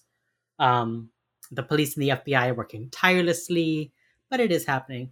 And then JJ is like to all the women working on the streets, take caution and be on the lookout, which I really liked. And then they say they believe the man works for a research group or a crime prevention group. So, Josh is wearing matching outfits. If you're hearing this, that means that I'm actually editing this episode, so that means I do get to make the rules, and it means I can cut out James's Josh breakdown. Everybody wins. You're just an anti. You don't like happiness. I don't like Josh, correct. You're correct. You can call me a Josh anti. That's okay. You can do that. That's fine. I encourage you to do that because that is a correct statement. Reed and Penelope are looking for the guy on the computer, and I wrote down what she typed into her search. She typed in Congressional Lobby Pressure Group with the keywords morality and values. I feel like that's so vague. Morality and values? But also, when you think about the type of groups that describe themselves as supporting a certain type of values, you get the type of group that they're looking for. You know what I mean? Well, like, I would have looked up, like, clean streets. You know, like... I mean, yeah, but a lot of people do crime prevention in different ways. You know what I mean? Like, I feel like using...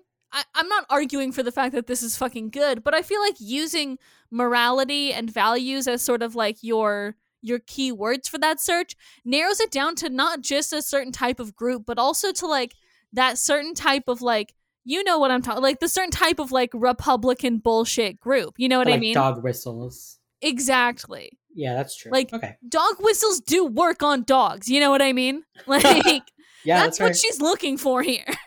That's fair. Okay. Penelope is like, hey, Needle, meet Haystack. And Reed's like, I don't need names. I just need a list of people who can give us names. So then Steyer shows up in Hodge's office and is like, you could have been that quieter. And he goes, I know. I could have. Yeah, I could have. Correct. So he takes her to meet the sex workers. She's super rude to them. They describe all the men like describe very similarly, so maybe she's gonna recognize him. And oh yeah, there's a woman in the back with a headband that is the woman that Nathan like picks up later. Yeah. And I was like, ugh. Sire calls them a sideshow, and I wrote that the black woman and the headband woman actually look very nice. Yeah, all of them look fairly respectable. None of them are like. Although I didn't like Anna is wearing like this crop top and these like tight, like they just are very like, you know, stereotypical sex worker. And she's even like, who you calling a sideshow lady? Like that whole like, and I was like, okay. I mean, but like, also whatever. like, Yeah, I was clothes. just like, yeah, I was like, it. okay, like, get over it. You know what I mean? Yeah, and then one of them says, enough of the men you work with treat themselves to us every day, and she goes, my apologies, ladies. And I was like, okay. And then he's like, okay, describe the guy, please. And they describe him as tall, bald, with sad eyes, a turtleneck with a long dark coat. He looked like a mortician. Oh, and he just wanted to watch. I love that mortician is one of those jobs that you can be like, he looked like a mortician. Actually, he looked like a mortician. How many jobs can you do that with beyond the ones that have very obvious uniforms, like firefighter? You know what I mean? Right. Like, there's no other job that you can be like, he looked like a barista. Like an accountant. Like, yeah. He looked like he takes care of accounts payable. Like, you know, one of those dog walker types. Like, okay, what does that mean? One of those real shifty janitor types. Like, there's no other, like... Yeah. Mortician is so specific. I know. But also, the way they describe him as turtleneck with a long dark coat just makes me think of, like, pro wrestler. Like, I don't know why. Like, yeah, this motherfucker looks a little bit like Neo from The Matrix. Or, I was just gonna say, this looks a little bit like The Undertaker, but casual. Undertaker. I was like, isn't there a wrestler that's called like the Mortician?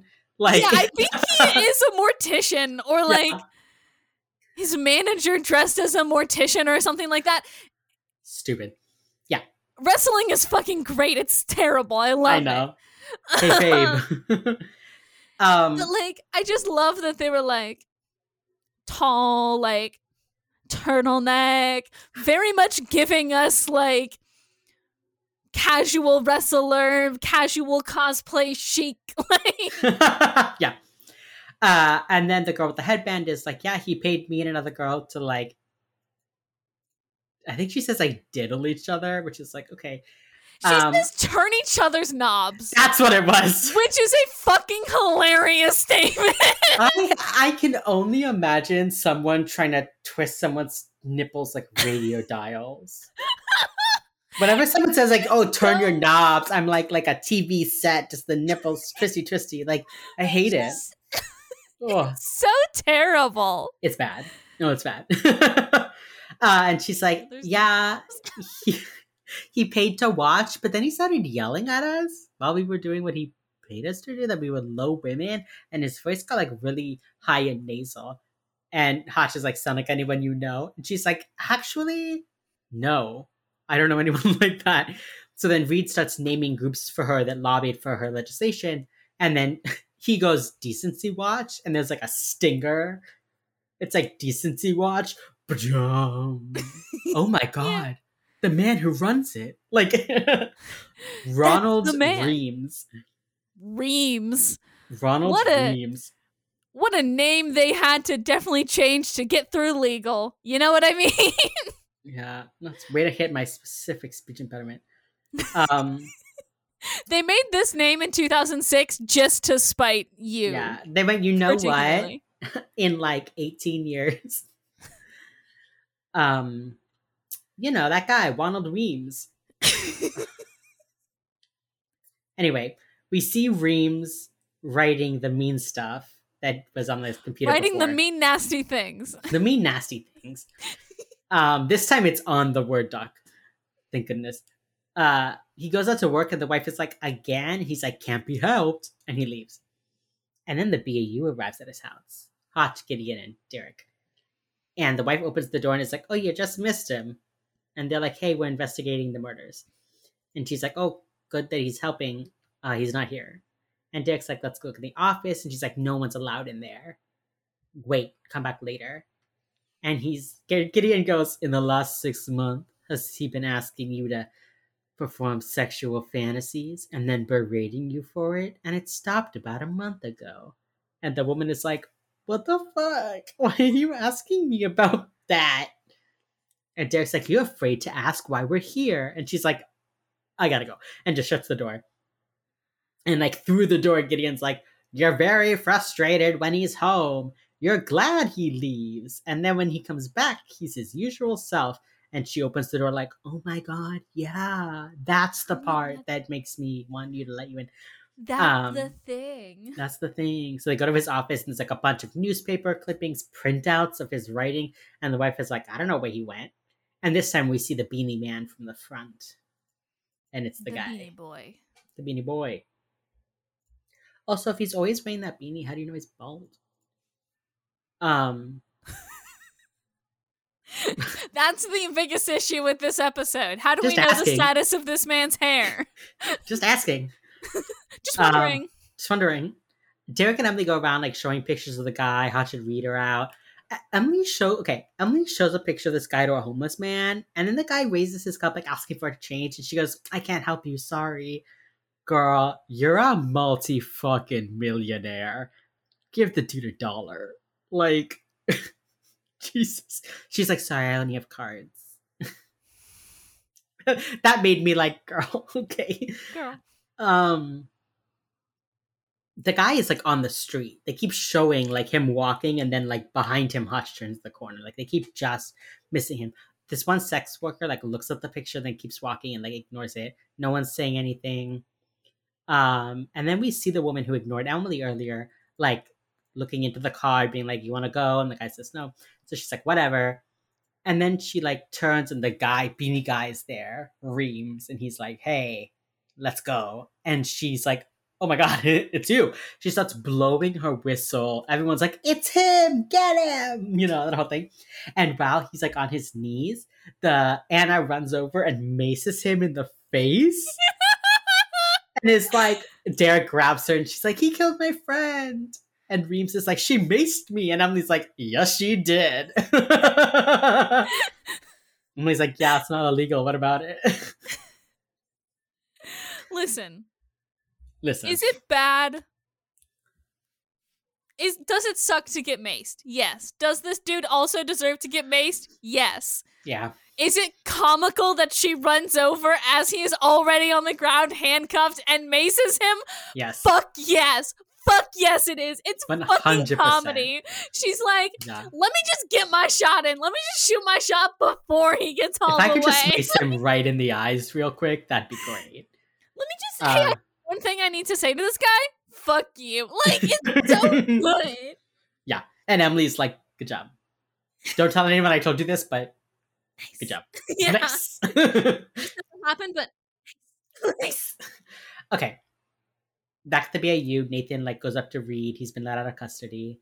And he says like his mom went back to work and he came to the BAU to say goodbye. And he's basically like, did they arrest the killer? Did he say how long he's been like this? Can I talk to him? And Reed says no. And it's like, Nathan, you aren't him. You know, I'm older than you are and I'm still changing all the time. And like, you sought me out and that's important. And Reed like finally says that to him now. And he's going to the hospital in the morning. And he says he's worried about like never being let go. But he just came to say goodbye and to thank Reed for caring. And then you like think the episode is ending because like some music starts playing and Reed gives his Reed voiceover. Says his ending quote. Yeah. And then we see that headband woman. And she turns around and Nathan is just like behind her. And he's like, I'd like to pay for a date. And she takes him. And then at the BAU, Penelope is like, Reed, we're going out. Let's go. And he's like, nah, I'm going to be bad company right now. And she goes, oh no, up. Do not make me hurt you. There you go. And then they go out. This is where we need to give a trigger warning. Yeah. So trigger warning for like self-harm. Yeah. Very graphic in the show. I skipped the scene actually. B took the 4 notes. I also like took shit notes because it's generally what happens. Yeah, it's like 5 seconds.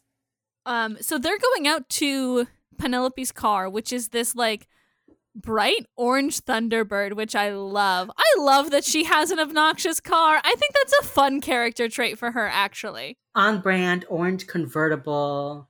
Yeah. Like vintage. Like, is this feasible for Washington, D.C. for 3/4 of the year? Fuck no. But is it very Penelope Garcia? Also yes. Yeah. Sure. So when they're heading out, Reed gets a call, and seems very concerned by the contents of this call. He says that he'll be right there and that he's calling the paramedics. We cut to them pulling up into a hotel where Nathan has slit his wrists and is bleeding out on the bed. He apparently had set Reed's business card on the table before he started. And the prostitute that we saw earlier called Reed, who then called an ambulance. Reed obviously like is immediately like on it. He's like, you know, let's cover this up. He keeps yelling, "Is it tight?" Which okay. Okay. And everything turns out okay, I guess, in a sense of the word. The paramedics do get there in time. Nathan is still alive when they put him into the ambulance. So Reed did literally save this kid's life. I can't remember who said it. It was either Gideon or Reed who says, like, you know, he's sick, he needs saving. Which I feel like is really the first time in this episode that they talk about, like, this kid, like, needs help. Not for other people, but also for the fact that he is sick and he deserves help. Which I really like. That they're finally like, this kid needs help, period. Yeah. I'm also 95% sure that this is the same motel set that they used in... Is it season 1 or 2? The con man who's in, like, Florida, who's in the South area. Who keeps picking up girls and drowning them? Yes, and he puts season the lady 1 into the pool, and he's like, it's my wife, or whatever, and then runs away. Yeah. Very specifically, I think this is the same motel set. The stairs look too similar to me.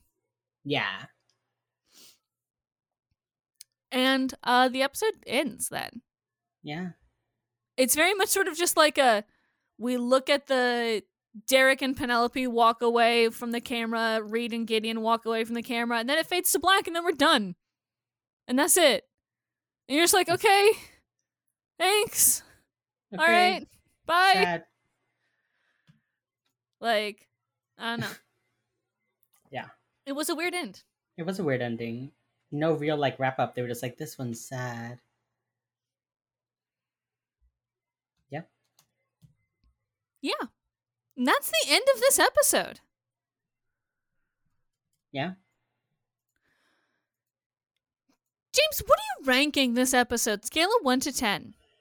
Like we said, good episode. Hard to watch, but good episode. I'll give it like a 7.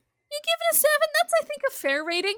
Yeah. I'm going to give it an 8 because I always think of this episode as falling into one of the better seasons of like 3 or 4. So I'm always like, oh, this is a good ep that deserves the good seasons. Let's see here. Did they say the name? They didn't say sex, birth, death at all. No. There's nothing about birth in this. And they also, I mean, obviously never said Wheels Up because they didn't leave. Is this one of our first DC-specific cases? I feel like they've always been going places.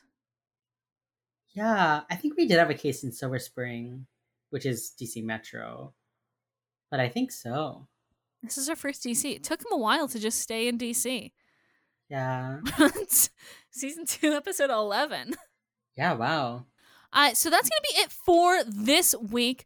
Next week on Wheels Up, ooh, we're all in for a fucking treat. Next week, we have 212 Profiler Profiled. Yeah. The gem of early Criminal Minds. I think it's safe to say.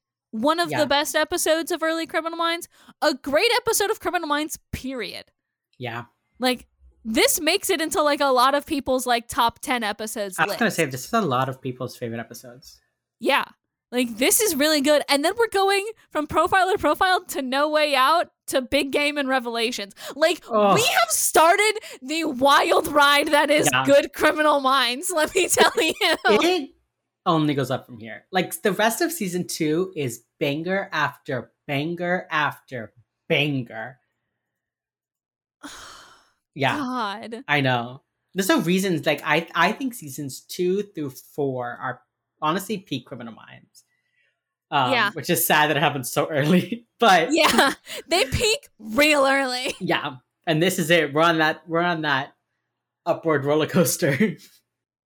And just the way that we have Profiled leading to the Big Game revelation.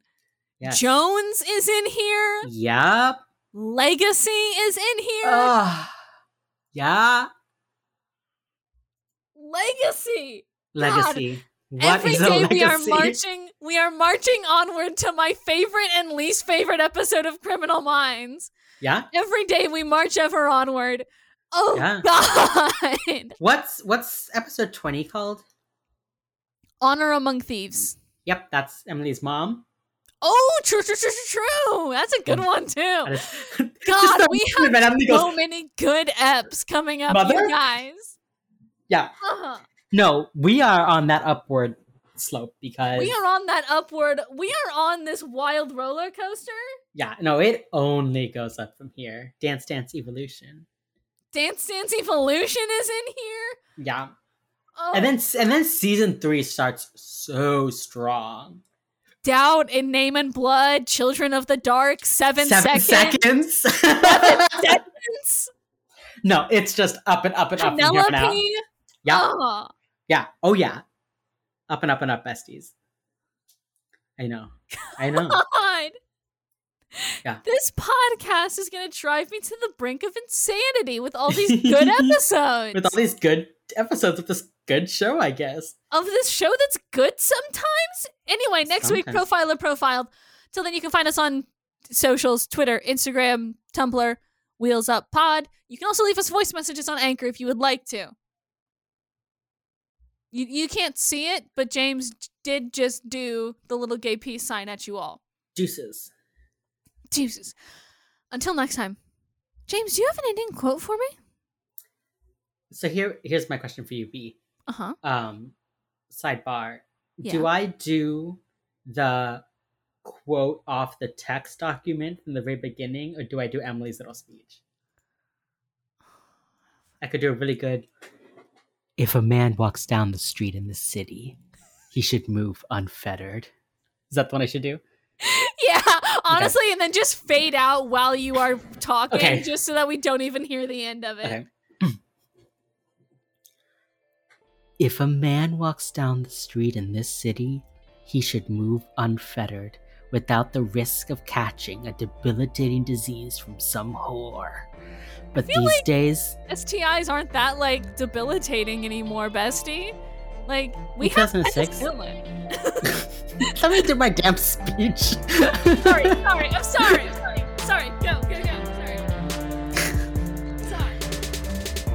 Now I gotta start over. If a man walks down the street in this city, he should move unfettered, without the risk of catching a debilitating disease from some whore. But these days, while policymakers and law enforcers tell us otherwise, our streets fill with decadence and decay, sex and sodomy. Our streets are not safe. There is a massive rise of immoral activity moving steadily out of our gutters and into our streets. Your leaders will tell you initiative is taking place and things are getting done, but all one has to do is walk on any street to see the vice and disease spread like aftershock. Whores meander on every corner and work in every alley. They are low women. They walk among us sick with sin. We are sick with their play. Yeah. Sick Among Us reference, bro. Great Among Us reference, dude.